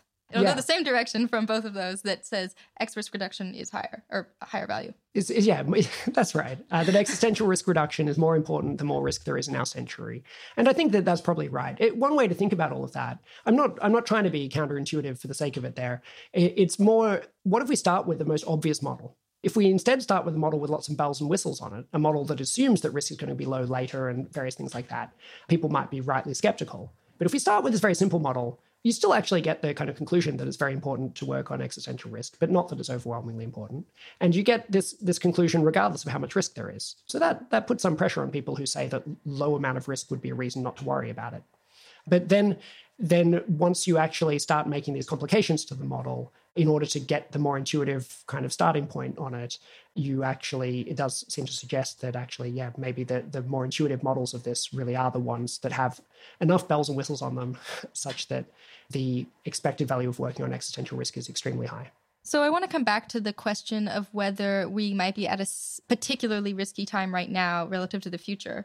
Just to get clear in my head about this, it seems like it isn't just easier to reduce a larger risk by certain percentage points. It might actually be easier to have a big risk. So I'm thinking like maybe if you had a really high existential risk, it might be because we're doing something really stupid. Or like, it might be because there's some like really bad situation and you just need to there might be like low-hanging fruit there that you can pick, and then you might even be able to cut the risk in half. So it might still suggest greater tractability to have higher levels of risk? My guess is that halving it is roughly the right way to be thinking about it, like a given proportional change being roughly equally easy, with an exception being that if the risk is really high, like 99.999%, maybe that suggests that it's overdetermined and that we're in some extremely difficult situation and it's harder. And so, for the maths students out there, I would suggest that you use something like log odds as your scale, where it's hard to make kind of like large absolute movements when you're close to either probability 0 or probability 1, and easier when you're in the middle. Okay, let's talk now about this debate over whether we're living at the hinge of history, which is a crowd favorite. So Will MacAskill, in my interview with him, I guess, made a bunch of arguments that to try to explain why, in his view, he thinks the risk of an existential risk, or the probability of an existential risk within the next century is under 1%. Yeah, did you want to respond to any of those, or try to explain how you think it is that you and Will, just by working together and knowing one another and having heard all these arguments, kind of end up in a different place? Sure. One thing to say is that the place we're in is not all that different. And we're certainly, I thought it was a great post and was really excited to see it, as I think it's an interesting challenge to these ideas and the exact type of post I want to see. So just to clarify that, we're still on certainly on friendly terms on this. Also, that his position is now a bit less extreme than it was when he wrote the post, although maybe where it was when he had the interview with you, where he thinks that there's this, effectively thinks that what's the chance it would be now? Why not some other century? And that he thinks that the prior chance that it would be this century is very small. He thinks that you could update quite an amount based on the evidence that we have that we're at a particularly important time, but he's not sure how much you could update on that. And he's worried that if you perhaps thought that the expected number of centuries that humanity could live for was, say, 1 million centuries or something, because you're taking seriously the possibility that we survive, say, until the end of the Earth's habitability or beyond. If you were thinking in those terms, maybe you say, oh, it's 1 million centuries. So it's like only a 1 in a million chance this would be the most important one or something like that. And then maybe then it's hard, based on the fuzzy evidence we have about our own time and all of the reasons we could be biased, it could be hard to then inflate that number up to a reasonable chance. So I think that's an interesting argument. I think that the main difference with my own view comes down to the choice of this prior, which is I think a fascinating question. There's probably some people in your audience who are thinking, oh my God, not this again. Yeah. But I do think that it's very important. And I think that there's a lot of importance about choice of priors when it comes to existential risk. And that this is an area actually we could afford to develop our expertise in. There's this issue that in science, usually the choice of prior washes out. So long as your prior includes some kind of probability for the truth, on the true outcome. If you get enough data, eventually the shape of your distribution converges to the truth. But when it comes particularly to existential risk, we're in a situation where we don't have many examples of existential catastrophes happening. And in fact, it's not only unprecedented, but it's necessarily unprecedented. It's impossible for us to witness an example of humanity having its potential destroyed before we have it destroyed. So we can't help ourselves to the kind of usual scientific standards and things. And the choice of prior matters, and I think some choices are better than others. So that's why I think that matters. I think that you should almost never have a choice of prior where you've got a long interval and you assign your probability uniformly across this long and arbitrarily kind of long interval. That in general, it should always usually be diminishing over that interval. So there's a kind of standard issue there where if you try to say, pick a random real number, any positive real number at random or something, there is no probability distribution that assigns an equal chance to every real number. Instead, you have to have a shape of a distribution that diminishes towards zero. Because otherwise it goes over 100% probability. Yeah. Because even if it's like an infinitesimal amount for any one, because there's like an unlimited number of these numbers. Can you give a more concrete example of when you might think we should use a uniform prior, but in fact that's the wrong choice? Yeah, I'll go with my abstract example first, but so there is no way of doing that. And so what you would typically do is a prior such as an exponential prior, where it's kind of becomes half as likely to have a number one higher or something like that, because there is actually a prior like that over the real numbers. And so if you're doing it over the whole real numbers, that's how you do it. And then if you say, suppose we know that we're not going to live more than a certain number of centuries, we'll cut it off there. What we should do is have the prior that went all the way along and diminished and cut that prior and rescale it, instead of now deciding that the bias towards zero doesn't exist or something like that. So that's a general point that's pretty abstract, but I'm very suspicious over these things with arbitrary intervals where they spread it out uniformly. But on the particular case, what I think is that I think there's an argument that Carl Schulman made explicitly that you talked about in that episode, where he was saying that a model where an earlier event could crowd out a later event. So that if there are certain forms of ways that a century could be most influential, such that if it happened earlier, the later ones could no longer be the most influential because this has done the thing. And that is what I'm thinking about. And if you have a model where the most influential century occurring at some point crowds out at occurring at later points, you end up with this diminishing probability over time as to when it happens. And if you started with a kind of constant hazard rate, as they say, so a kind of a particular chance, a constant chance each century, this is going to be the most important one. But once it happens, it crowds out the later ones. And you're uncertain about what that rate is. Then you end up with this Laplace's law of succession type prior. And on that prior, it turns out, particularly if you think of it in terms of the number of people who've ever lived or the number of life years they've ever been, that about 5% of the people who've ever lived are alive now. And in terms of what's the chance that we live at the most important time when 5% of the people who've ever lived are alive, it ends up being not that far away from 1 in 20, rather than 1 in a million or something like that.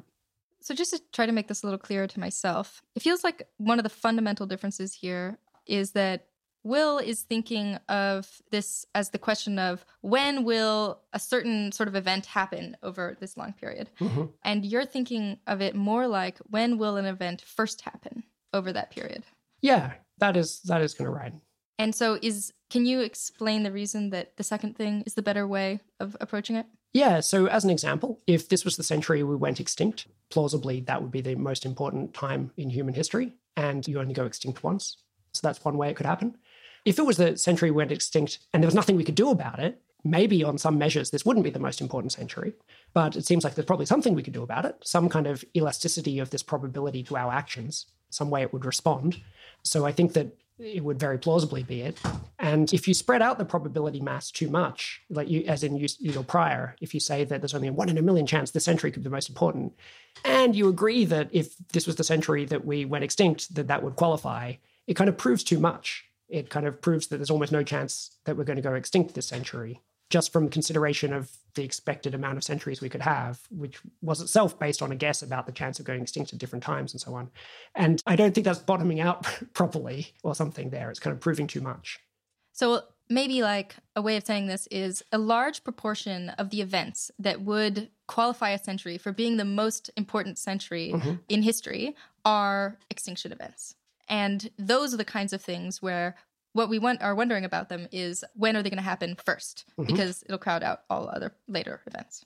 So that's one way it could happen, yeah. And so there are other ways I think it could happen, but are related. So if this was the time we achieve what I call in the book existential security, which means kind of getting to a safe position, getting humanity to a point where we have the civilizational wisdom to not pose these risks to ourselves, but to take our time and caution when we develop new technologies and to make sure that the risk is low. I think that make the case that we could actually get the risk very low and keep it low and live for a very long time if we got our act together.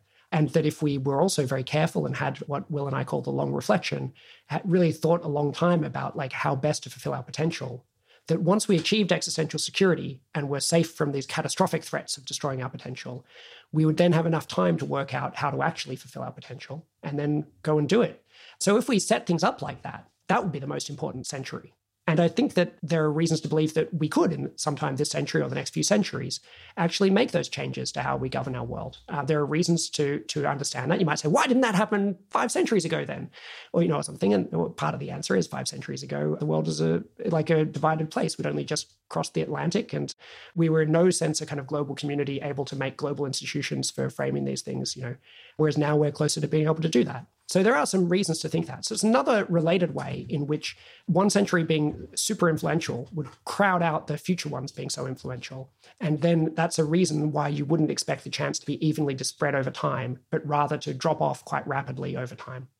So how important is it for this argument that this century has a decent chance of being the most influential that you think it's likely or reasonably likely that we're going to enter a phase of existential security in the not too distant future? I'm not sure. The main case I make in the book is, I guess, not framed in terms of it being influential overall. Will's argument is attacking that kind of broader target, which is great. But I'm kind of making a more narrower case that it's an extremely important time because of the levels of existential risk that we're facing at the moment, rather than necessarily the chances of existential security. I was just showing that there are other ways or related ways of making the argument. And that if you have any real credence in any of those, then your probability distribution, if you have a mixture, right? If you say, okay, I'm 90% sure of Will's model, 10% sure of Toby's model, and then you kind of like mix these priors together appropriately, you end up with like very macroscopic chances, just a tenth as high as mine, basically, of the early times being really important.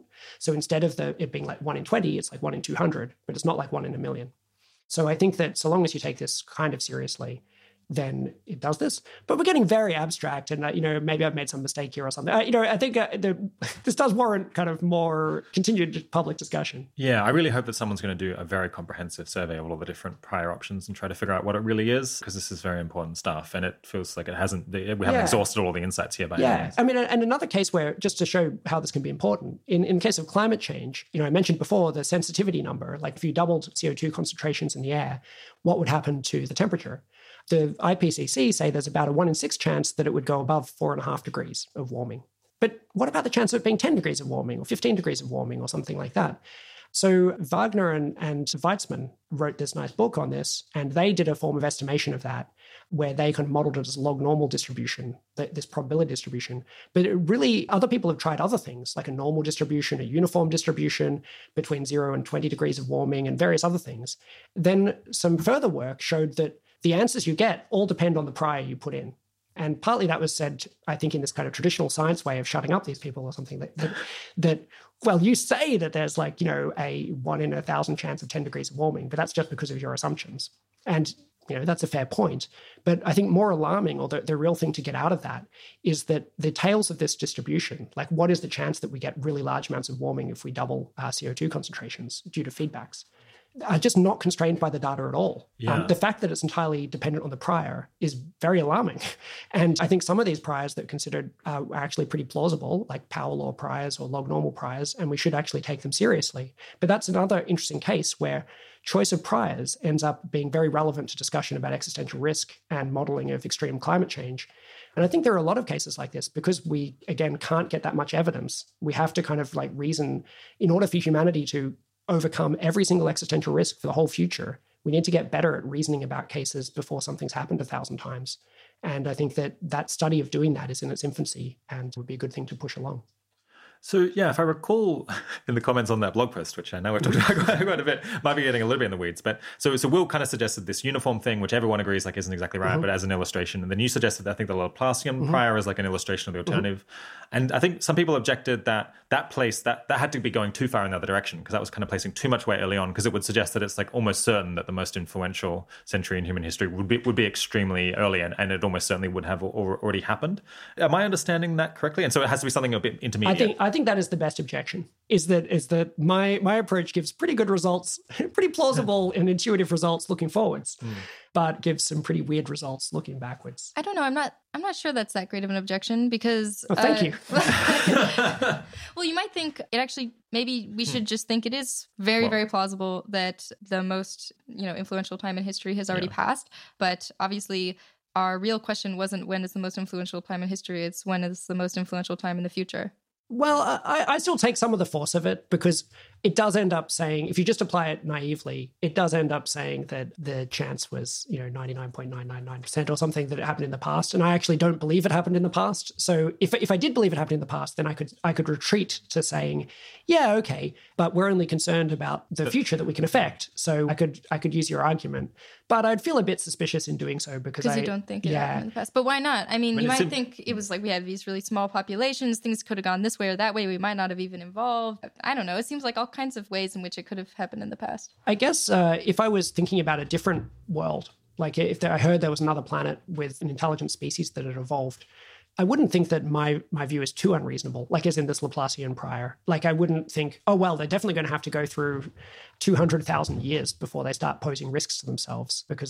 So I don't know, but I think there was some kind of scaling up thing where, or like you can think of it as dampening the start of this prior. So the prior is this hyperbolic distribution over time that starts high and goes low. But then there's also another effect, which is that our power or our ability to actually affect anything, over the future or something that maybe started low and then kind of got higher, and that you kind of have to multiply these together and you end up with something that starts low, goes high, and then goes low again.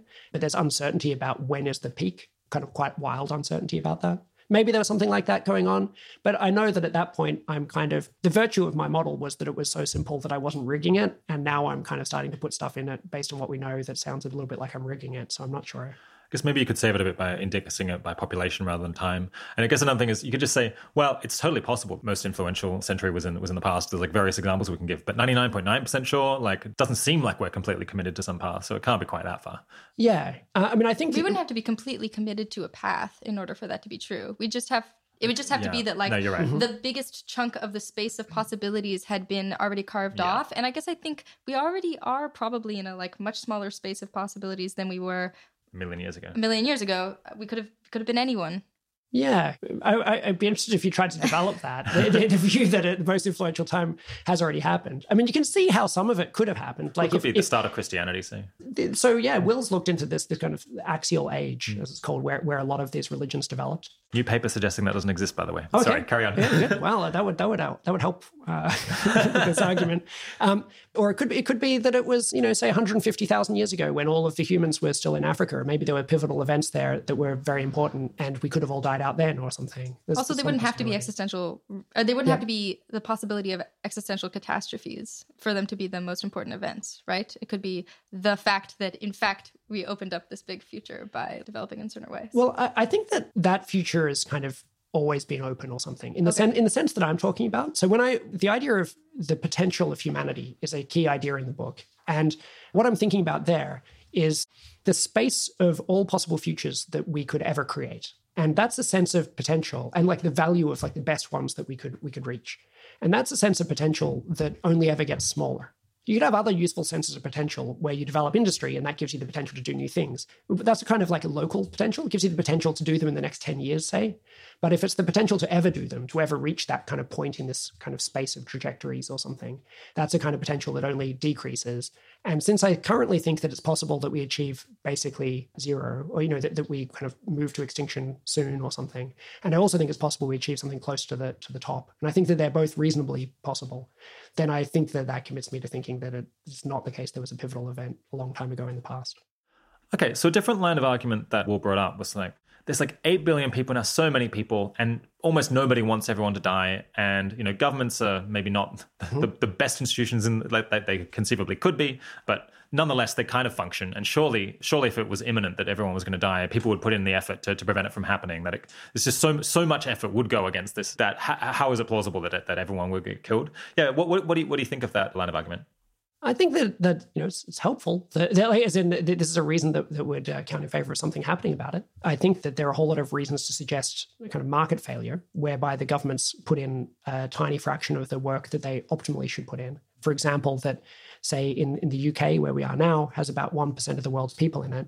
And so only if we do something to lower existential risk, we only kind of recoup 1% of the benefits for British citizens, who are normally the people they're talking about when they're doing their budget. And so that's a reason why they might underinvest by a factor of 100. And then when you consider all the people in future generations, only a tiny fraction are around now.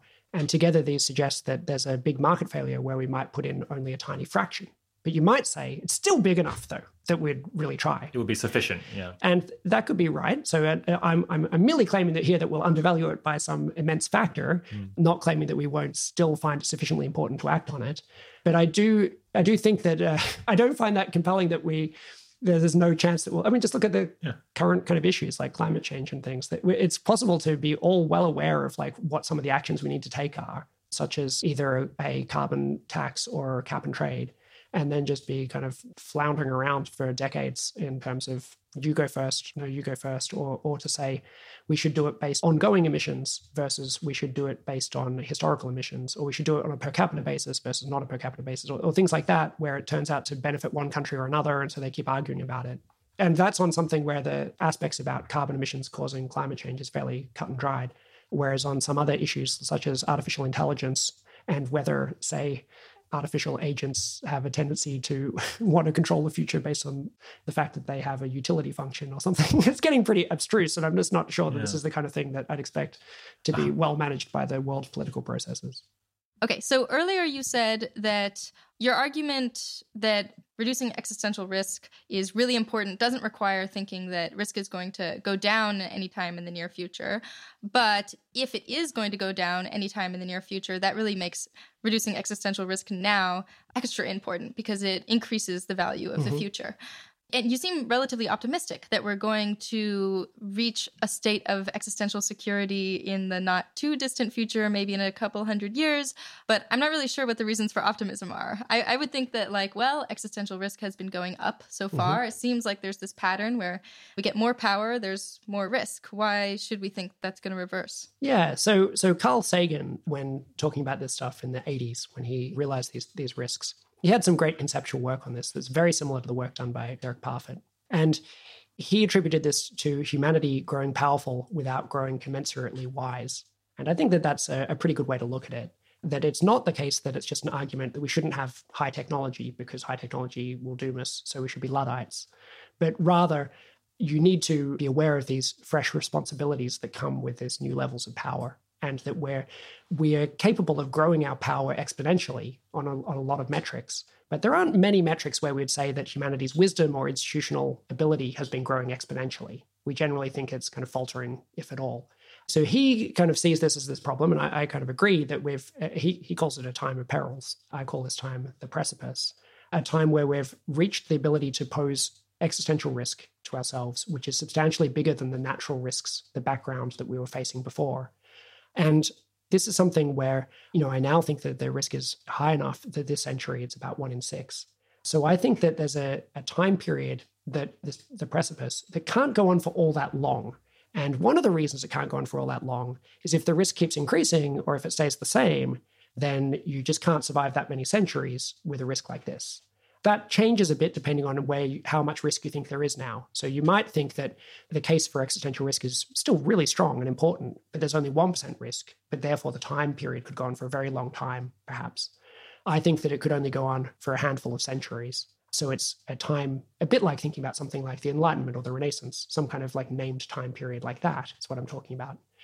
And I think that, that the risk is either going to go higher or that we fail out of this time period, or that we get our act together and we lower these risks. So that's also on that issue of lowering the risks. Why do I think that's likely?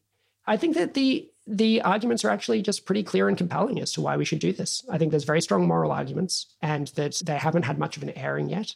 I think that if we look back historically in the 20th century at things that were not part of common sense morality, such as animal welfare and environmentalism, they very rapidly grew to a very large amount of attention. They became key parts of what we think of as morality, to the extent to which a lot of people just judge other people whether they're moral by whether they eat meat or whether they do recycling or whether they care about the environment. These are kind of touchstones for how people think about moral action now, and they were not almost all of human history.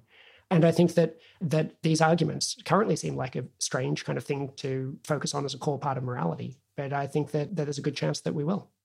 So your examples of the environment and animal welfare, if anything, to me, make me more worried. So there are these clear arguments for why factory farming is really bad, for why climate change is on the horizon and human-caused, and yet both problems are getting worse. And even though more and more people care about it, there are these really strong incentives that are keeping us from doing that much about it. Mm-hmm. So you might think that's a reason to worry that humanity won't get wise. It could be. I think that it depends on where in the world you are. So these things are scaling with economic productivity, but they're actually often going down like relative to the economic productivity. So for example, the UK has continually improved its standards for animals, farmed animals. And the UK has also, decreased coal use to the point where we had some time over last summer where there was no coal use at all. And it's a negligible fraction of the energy portfolio of the UK. And carbon usage, I think, from the UK and EU is going down. Within 10 years of the environmental movement starting, there was a minister for the environment in all Anglophone countries except New Zealand, I think.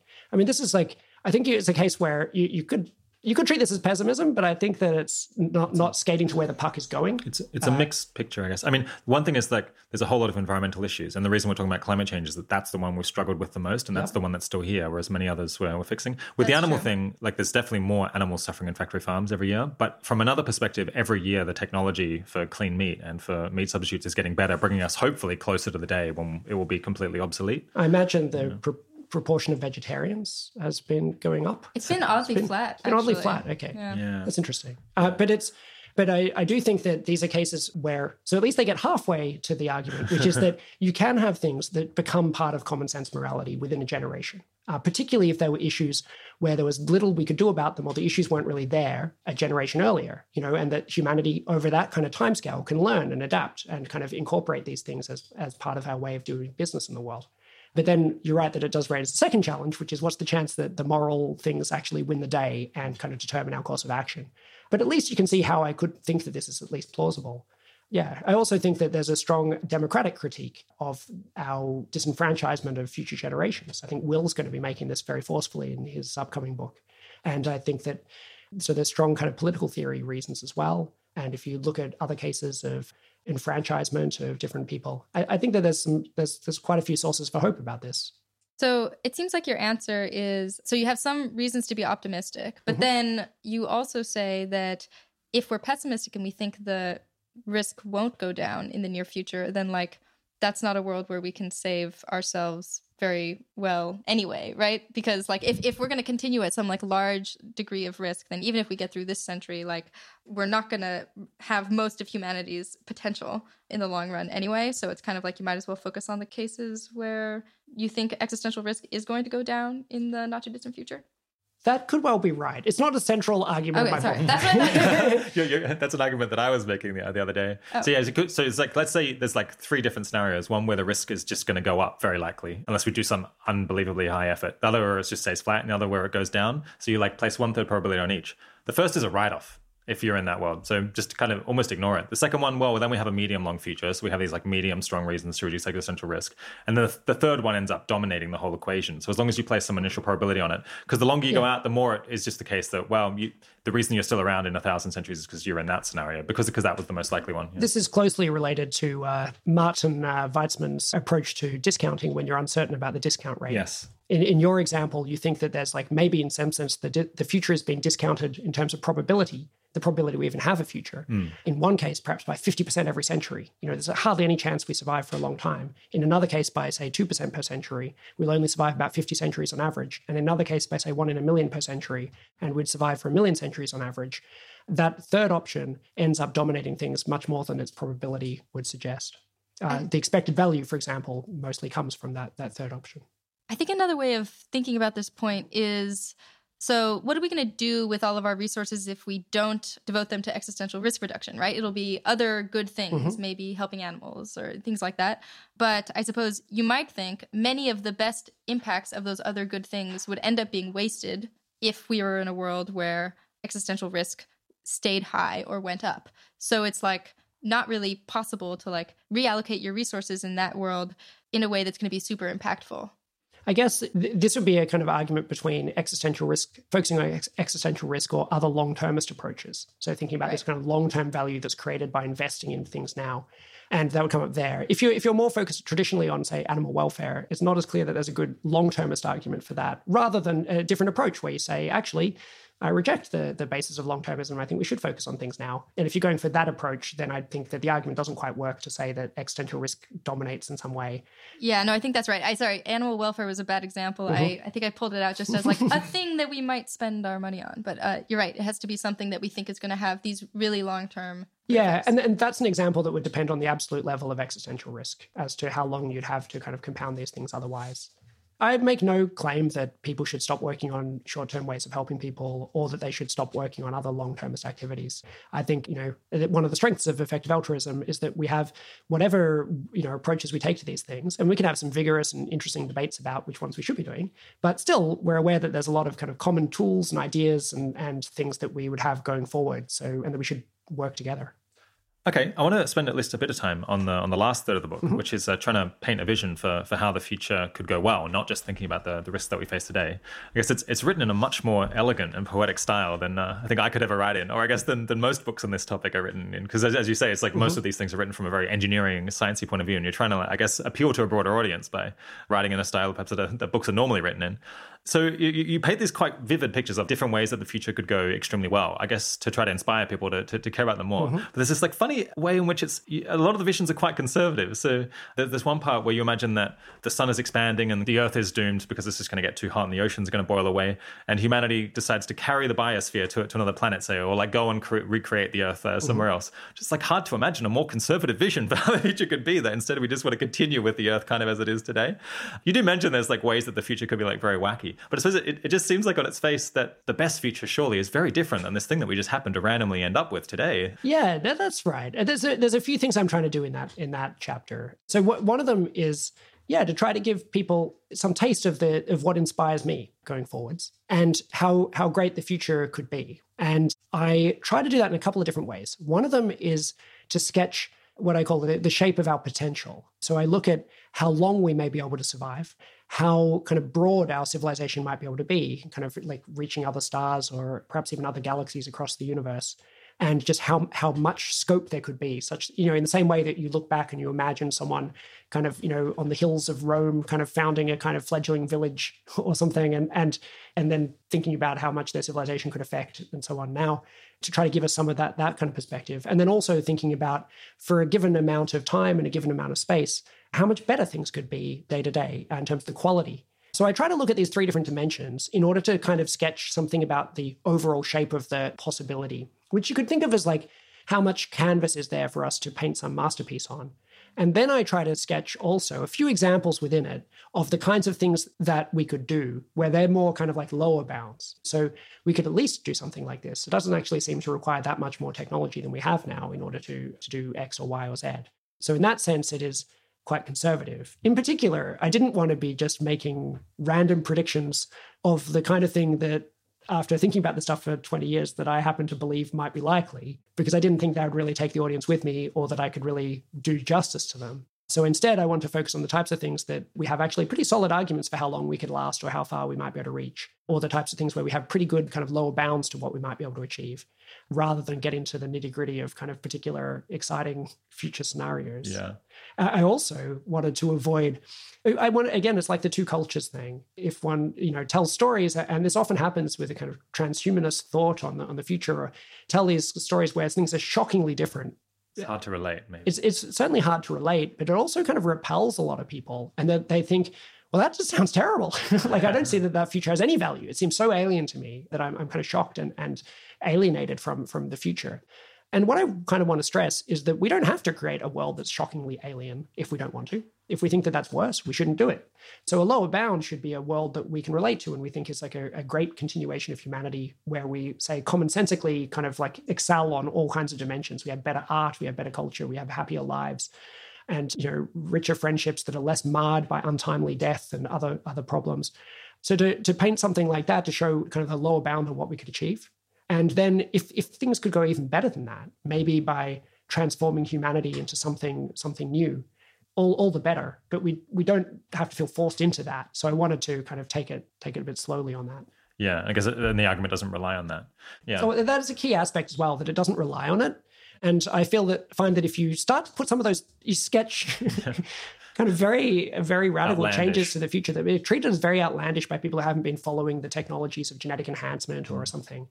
They just assume that your argument depended upon this thing that you mentioned, because you mentioned it and it seemed really unusual to them. Even though it's a mere flourish. And so I was trying to avoid that issue as well. Yeah, I wonder how much it matters, because in my mind, it's just like so clear how amazing the future could be that it could just produce like amounts of value like beyond our imagining, and it'd be so much better than the world today.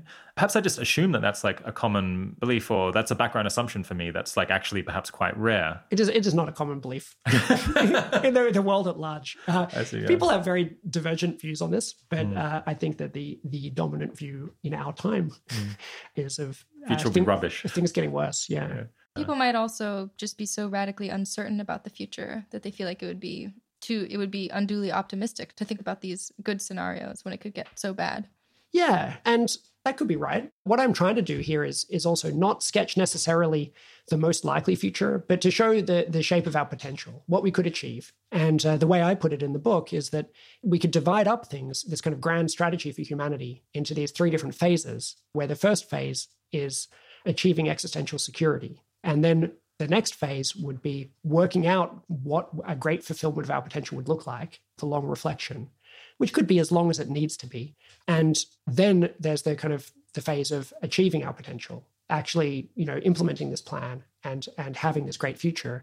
And I think that while you could start working on some of these other things now, this is the only time you can work on securing the future. And so I think it really is the task of our time. And we can leave to the next generation some of these questions about what really would be an optimal world were we kind of free to build it and things like that. That's why I don't want to get kind of like somehow caught up in that and then end up having all my kind of like conversations with critics about what I said about that or something when it's not central. Yeah, it makes sense. So I'm curious about this second stage, the long reflection. It kind of felt in the book like this was basically people sitting around and doing moral philosophy, maybe lots of science and other things, and sort of calmly figuring out how can we most flourish in the future.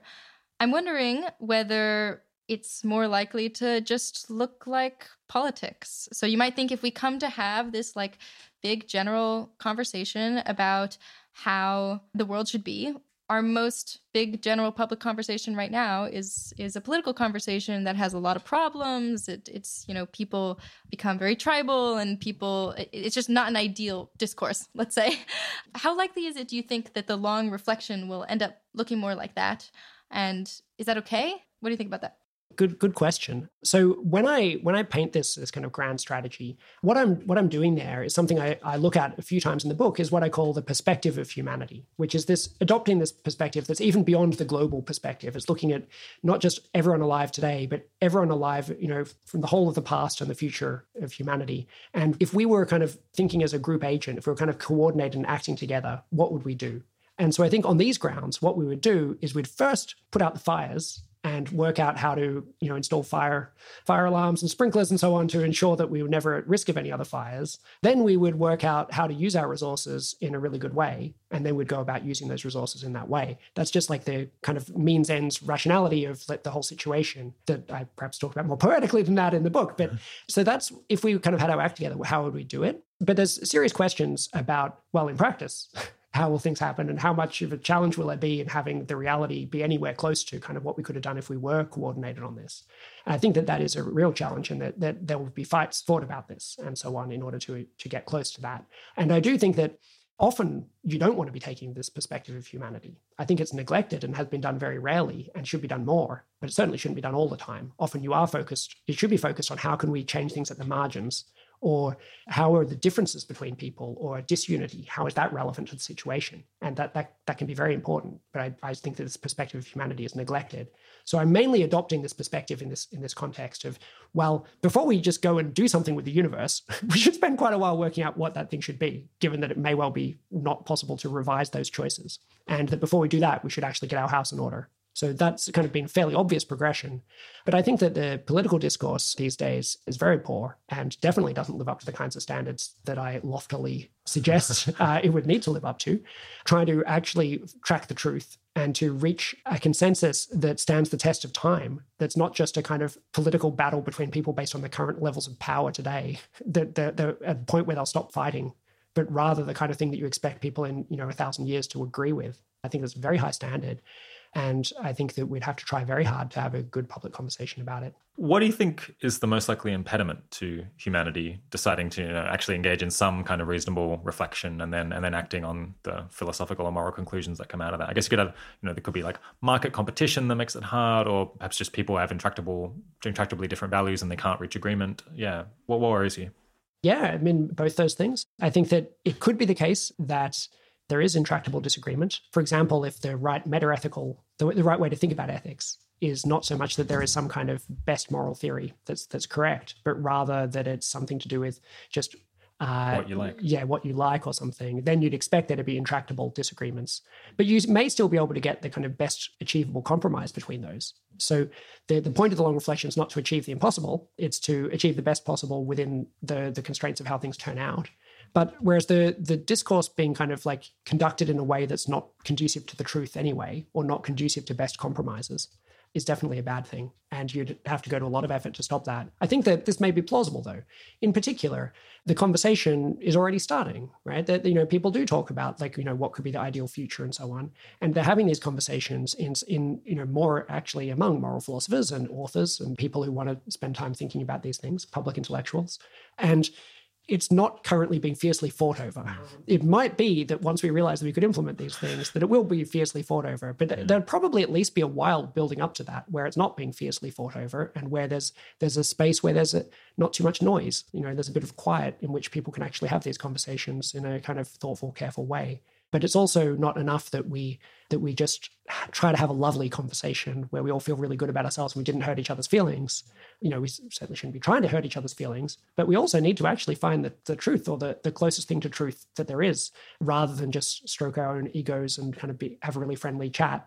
And it's challenging to meet all of these constraints. I guess these issues bring up another existential risk that wasn't the focus of the book, and I don't think we've talked about very much on the podcast, which is that we manage to survive and then we just do the wrong thing with our future. We just make the wrong choice about how we should spend the rest of humanity. Yeah. So I don't end up classifying that as an existential risk. It would be if there was something that could be in some sense equally bad as an existential catastrophe. But the way I'm defining an existential catastrophe is when our potential gets destroyed. And this would be a situation where our potential was never lost. We just carry on. There's no irreversible moment. We just carry along a bad path. And for millions of years, while we could have turned back, we never do, or something like that. Yeah, I guess at the end, we will have lost our potential. Yeah, but it'll be very slow. But it wouldn't be anything a normal person would call a catastrophe. Yeah. It would be a trickle, or something like that. It just dripped away. And that could be how it goes. It's kind of, with a whimper rather than a bang. But I would call that something else. Failure to achieve our potential. And I think that the virtue of the definition, it would be even nicer if it included all such cases or something, but they're quite different in some ways. And what the other ones have in common is that they're relatively sharp moments. And then the methodology would have to be much broader and more nebulous if it was supposed to include these very different kinds of things. So I think there are some reasons to use the definition as is. But a case that's somewhat similar that we didn't discuss here is when I'm thinking about dystopian outcomes. That would be a whole extra podcast of getting into these types of details. Do that in 2022. But I think that there are these other kinds of possibilities which I only sketch in the book, where rather than collapse or extinction, civilization continues on, but it continues on in a way that achieves almost none of the value that we could have achieved. And that in particular is an existential catastrophe because it is in some way locked into doing so. So, for example, that a small number of people are having pretty good lives, but are oppressing most of the people. And so we end up with a very small average value compared to what we could have got before. And that's locked in by various kind of institutional mechanisms to do with advanced technology. We may not currently have the technology to lock in such a oppressive system, but maybe in the future with genetic engineering and, sophisticated lie detection or things that maybe that would be possible, or extra surveillance. So I look briefly at kind of ways that things could get locked in socially. And because they would actually within, say, a century destroy the potential of humanity, those would count as existential catastrophes. Because the lock-in would be a relatively discrete event. That's right. It would be the lock-in, which is the catastrophe. Yeah, I guess it's interesting that we all focus a great deal on, the extinction risk, the catastrophe risk. But I guess I feel like it's almost equally likely that we get through all of that, humanity continues, and then we just decide to do something incredibly lame or something that's just like so far away from the very best future that we could have made. That just seems like much more likely than not. So it's like maybe a little bit funny that scenario doesn't get a bit more attention. I suppose it's getting attention in as much as you and others are painting this picture of the Great Reflection as like a way of addressing that and reducing the probability. But perhaps it deserves more focus. Yeah, that could be right. I guess one thing is maybe that can be left to the future. Like this is the time when we can stop nuclear war. But yeah. That's how I'm thinking about this. I think that this is a kind of convergent strategy here as well with a lot of things where some people, for example, have said, hey, in ethics, there's perhaps possibilities of creating infinite value or kind of various other kind of very unusual scenarios. And maybe we should be focusing on that. And maybe it's a rival to existential risk, say. I think that we don't know currently what to say about such situations within theoretical ethics. But there's still this convergent approach where if that is possible, we'll have much more chance of achieving it if we survive this time. Then we'll have a huge amount of time in order to achieve infinite value or whatever the other thing is that the person was discussing.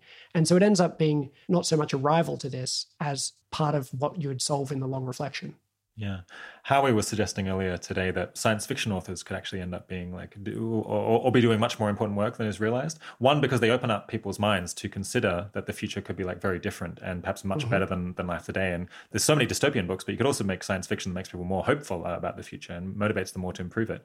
But yeah, also I guess that it allows people to consider a broader range of possible futures, including ones that might be like vastly better than what we might create otherwise. I completely agree with this. Yeah. It is in some ways shocking how important kind of areas of human thought we've left to the science fiction writers, many of whom do a very bad job of it, but some of whom, do a fantastically good job of it. And there's enough of those to be a lifetime's worth of reading just among the very good ones. And so I think that they may be tremendously influential. Okay, so should we talk about things that maybe people should do, how we should actually proceed? You have some policy recommendations at the end of the book that I wonder if it might be worth just mentioning. Yeah, so I have a whole collection throughout the book, and then I collate them all at the end of research and policy recommendations. mainly research recommendations, mainly to do with finding out more about the most extreme versions of a lot of these threats, where some of these things have been studied quite a lot of the usual case, say climate change, but very little about the most extreme cases, and recommending more research on those. Often, if I found in the course of writing the book, particular kind of extreme unknowns, where a lot of it hinged on that unknown, I'll kind of make sure to keep it in these lists. So they could be really interesting places for some of your listeners to look for, to see if they're the types of problems they might be able to address in their careers in the research area. When it comes to policy recommendations, I'm quite a bit more uncertain because it's very easy to create bad policy, as in policy that'd be actively bad, and even easier to create policy that just it's not really policy. It's the kind of thing an academic thought was policy.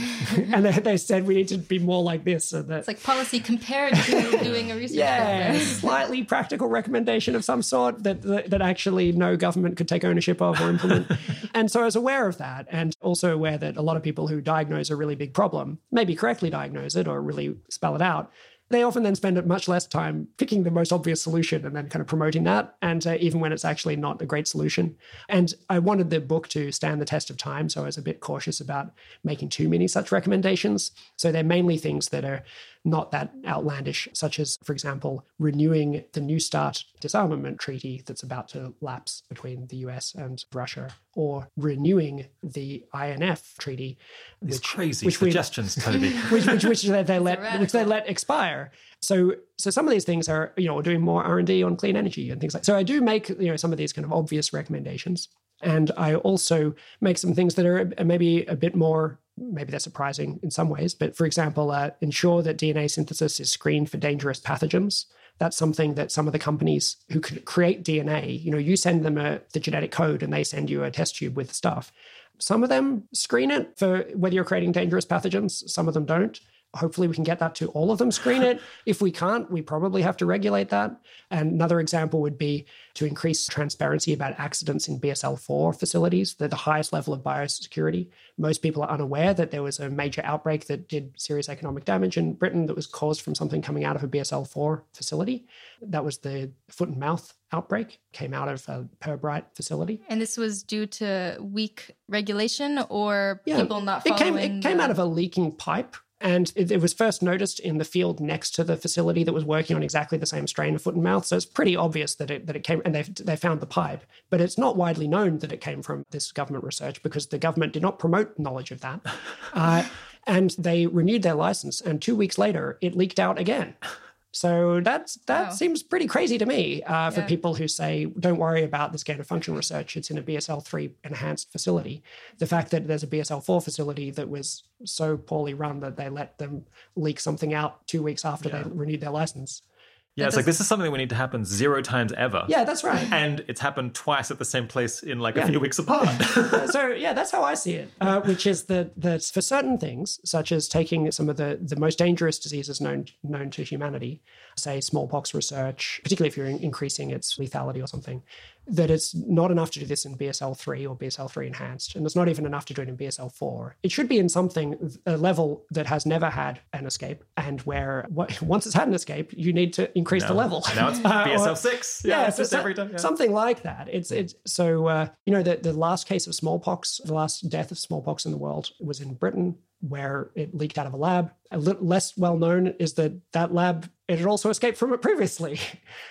So there are a lot of people trying to do their best, and I'm sure a lot of labs, they really are doing really well. I don't know whether these are problems of policy or problems of implementation, but whatever they are, there's some kind of a problem. I mean, it is very hard. It's just in a big organization to never mess up and there's so many ways to mess up. But maybe we don't yet deserve to be able to kind of work on these things until we have worked out a way to not mess up, or that's at least a level beyond the current levels that we know that have messed up. So that's an example of some kind of policy recommendations, but I just want to say it's incredible that it is not mandatory to declare violations or ways in which the BSL-4 or the containment is breached. Incredible. Yeah. That's all I got right. to say. So in another sense, it's another obvious policy recommendation, but it's only obvious once you find out that it's not already implemented. So I've tried to play it pretty safe on those. Yeah. And then, also have recommendations of what individuals should do. Yeah, let's talk about that. I guess you haven't spent years working on career choice specifically, but I suppose that's meant to be our job. But do you have any recommendations for listeners? Maybe we could start with younger listeners, perhaps people in their 20s. Do you have any advice for how they can contribute? Yeah, so I think that if they're in the biological sciences, then they may want to think seriously about working on risk from engineered pandemics. If they're in computer science or those kinds of areas, they might want to think seriously, they say mathematics, about working on aligning artificial general intelligence with human values. If they're in philosophy, which is not that common, but quite common among the people who listen to this episode. There are dozens of us. I would suggest actually, I think work on existential risk on the whole, the type of thing this book's trying to do, is really neglected. I think there's just a couple of people working on it full time in the whole world, whereas at least AI alignment now has dozens. And I think there's probably a lot of issues about the ethics of this that could be explored. So yes, that's kind of research approaches. I think climate science, if someone's doing earth sciences or atmospheric sciences, then or they could imagine doing that, then working on extreme climate risks. I think in economics, you could help with a lot of those areas as well. And then also, if you're in policy, you could try to get into a position where you could help with the policy on these types of issues. And it's obviously very important that the people in policy work with the people in academia from both sides, both that the policy people get the skills and reach out, and also that the people in academia, have an eye to policy and trying to relate to it. Yeah. We also have a lot of listeners who are kind of between 30 and 70, I guess, who are already well into their careers. And there's one sense in which they're like in a much better position to make a difference because they have a lot more career capital, a lot more power potentially. But then they feel more hemmed in by the constraints of their existing career includes. Yeah. Do you have any advice for them? I guess those people who are in government is a particularly common case. Yeah, there's a few things that people can do. If they're in government, then I think that probably something that utilizes that fact is probably best. I think starting some of these conversations about how we should be thinking about these big picture questions about the future of humanity. Now, you might say that's a little bit too much for government. If they're in the Treasury, they could maybe try to get discount rates lowered in their Treasury handbooks. There's some kind of close connections there with economics and how we think about the long-term future. They could, try to think about things to do with the biosecurity or international diplomacy around that. There's a couple of ideas there. But I think that having influential people start to open up this greater public conversation about how we should take these threats seriously. This can't just be above everyone's pay grade and just a thing that people say, well, it sounds really important, but I guess I'm not going to talk about it because it seems a bit outlandish. We need to make it seem a bit less outlandish by having sensible conversations about it coming from people whose views other people respect. So if people respect your views, then you're in a good position to talk about this stuff. And if they disrespect your views, I guess if people, close the book. If people disrespect your views, then talking about it may be counterproductive. Yeah. Yeah, do you think there are symbolic actions that could be really valuable? You mentioned in the book that there was this UNESCO declaration on the responsibilities of present generations toward future generations. That was in 1997. I didn't know about that until I read it in the book, and maybe suggest that it didn't have much of an effect. But do you feel like there are things like that we could do that just declare that this is an important issue that might actually be helpful? Possibly. I think that it's probably good that declaration was made. It certainly seems to show at one level that you can have conversations about things like this within the UN, but at another level that they don't always do anything. It's just back to what you were saying before about, hey, maybe ethics can change to encompass these ideas as part of common sense morality, but it may still have not much effect. So, good news and there's bad news. I think that various countries have explored having changes to their democratic process in order to represent future generations. A commonly thought of case is Wales, where there's a Commissioner for Future Generations. And there are other cases where they've made constitutional changes. But the Commissioner for Future Generations in Wales doesn't spend, I think, any of their time on thinking about these types of issues for risks facing humanity. And also they have no actual binding power. And there's a bill, in government in the UK at the moment, or in Parliament, I should say, in the House of Lords, the Lord Bird's bill on the well-being of future generations. And it's trying to kind of implement this Welsh approach in the UK and enhance it in a few ways. I think this is I really applaud the sentiment of this. I am unsure when it comes to political theory as to whether something like this is getting a foot in the door and really the first step that will then help you kind of really achieve a much more powerful representation of the future, or whether it could be the kind of thing that then feels like, oh, we've done that. We've got this Commissioner for the Future Generations. Your critique now, has been answered and the wind comes out of your sails. I actually just don't know which of those it is. So I don't know if something is symbolic, I don't know if it's then just token.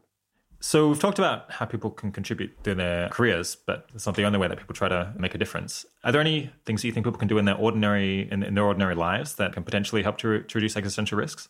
Yeah. So I think that one major area is donations. There are plenty of people working to try to help with a lot of these issues, and they're not always fully funded. So that's a way which you can use your career, turn what you're good at into helping pay for time for other people to work on these things. And we sometimes think of that as maybe the existential risk organizations in particular, those who are focused on existential risk overall. It also includes ones who are focused on particular existential risks. And it also includes existential risk factors. And maybe that's something that's a bit neglected up until now. I don't know who the best organization working to prevent great power war is, but I should find out. Sounds quite important. And so there may be some areas like this that actually could accept quite a bit more funding. And then another thing more generally is, for people to have this kind of public conversation, to try to just start talking about this stuff and to try to talk about it in a way that is powerful and that will catch on, rather than a way that feels really contrarian, I think. I think that's been a bit of a mistake in the past. You kind of get more interest initially if you say, hey, you thought saving people's lives was the most important thing. Actually, working on computer programming, so something like that tries to sound contrarian. I think that's the time for that is kind of gone, and that you're better off trying to have something that sounds like something that is actually just naturally and deeply true in your argument. And talking about these things in your family, in your workplace, and more broadly, if you think that you're persuasive and able to actually help with that conversation. And I guess an obvious place, you're reluctant to pitch yourself here, Toby, but you have this book, I've heard. So I guess those people could go out and buy that and potentially, if you know someone who has influence and someone else who could take action, perhaps even if you can't, and perhaps giving them this book is a decent place to begin. Yeah, I mean, the book, The Precipice, out in the UK on the 5th of March, in the US on the 24th. It's something that I've written for a lot of audiences simultaneously. So it's kind of 2 books in one or something. That somehow, outrageously, my publishers let me include as many pages of endnotes and appendices as there are pages of the main text. So there's this kind of expanded book that's twice as long. And I think that the people who already care about existential risk will want to do that. They'll want to kind of like really dive into these endnotes where they're not just citations, they're like really interesting kind of side stories and anecdotes and so on that they're perhaps more interesting than some of the text in the book, but would take me too far off course. And so they can get into those kind of areas.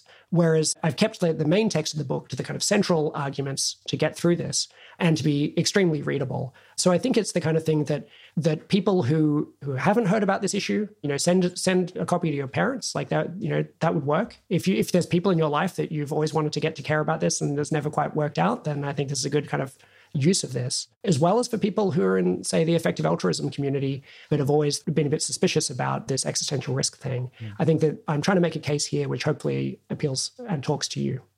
Well, we've run out of time. I managed to get through about 3/4 of the questions, but I suppose that's just the beginning of the list for a new interview in 2 years' time. Can I go back and find out what we didn't manage to get to today? Yeah, we'll have to schedule 6 hours for that one. Yeah, I wonder what the longest interview will be by then. All right, my guest today has been Toby Ord, and my co-host has been Arden Kayla. Thanks so much for coming on the show, guys. Yeah, great to be here. This was really fun. If you enjoyed that conversation, you should probably go and order the book right about now. As a bonus, if you pre-order or buy it in the first week of release, you'll help the book and Toby hit the bestseller list. As I said at the start, it's out on March 5th in the UK, so probably already out by the time you're listening to this, while the US and audiobook releases are out on March 24th. We'll link to where you can get it in the show notes, or you can just go find out for yourself at theprecipice.com. You may also like to go back and listen to episode number 6, Dr. Toby Ord on why the long-term future matters more than anything else, and what to do about it. There we focus more on moral philosophy rather than the natural sciences, which was, I guess, the main focus of this interview. The 80,000 Hours podcast is produced by Kieran Harris, audio mastering by Ben Cordell, transcripts by Zachy Ulhack. Thanks for joining. Talk to you next week.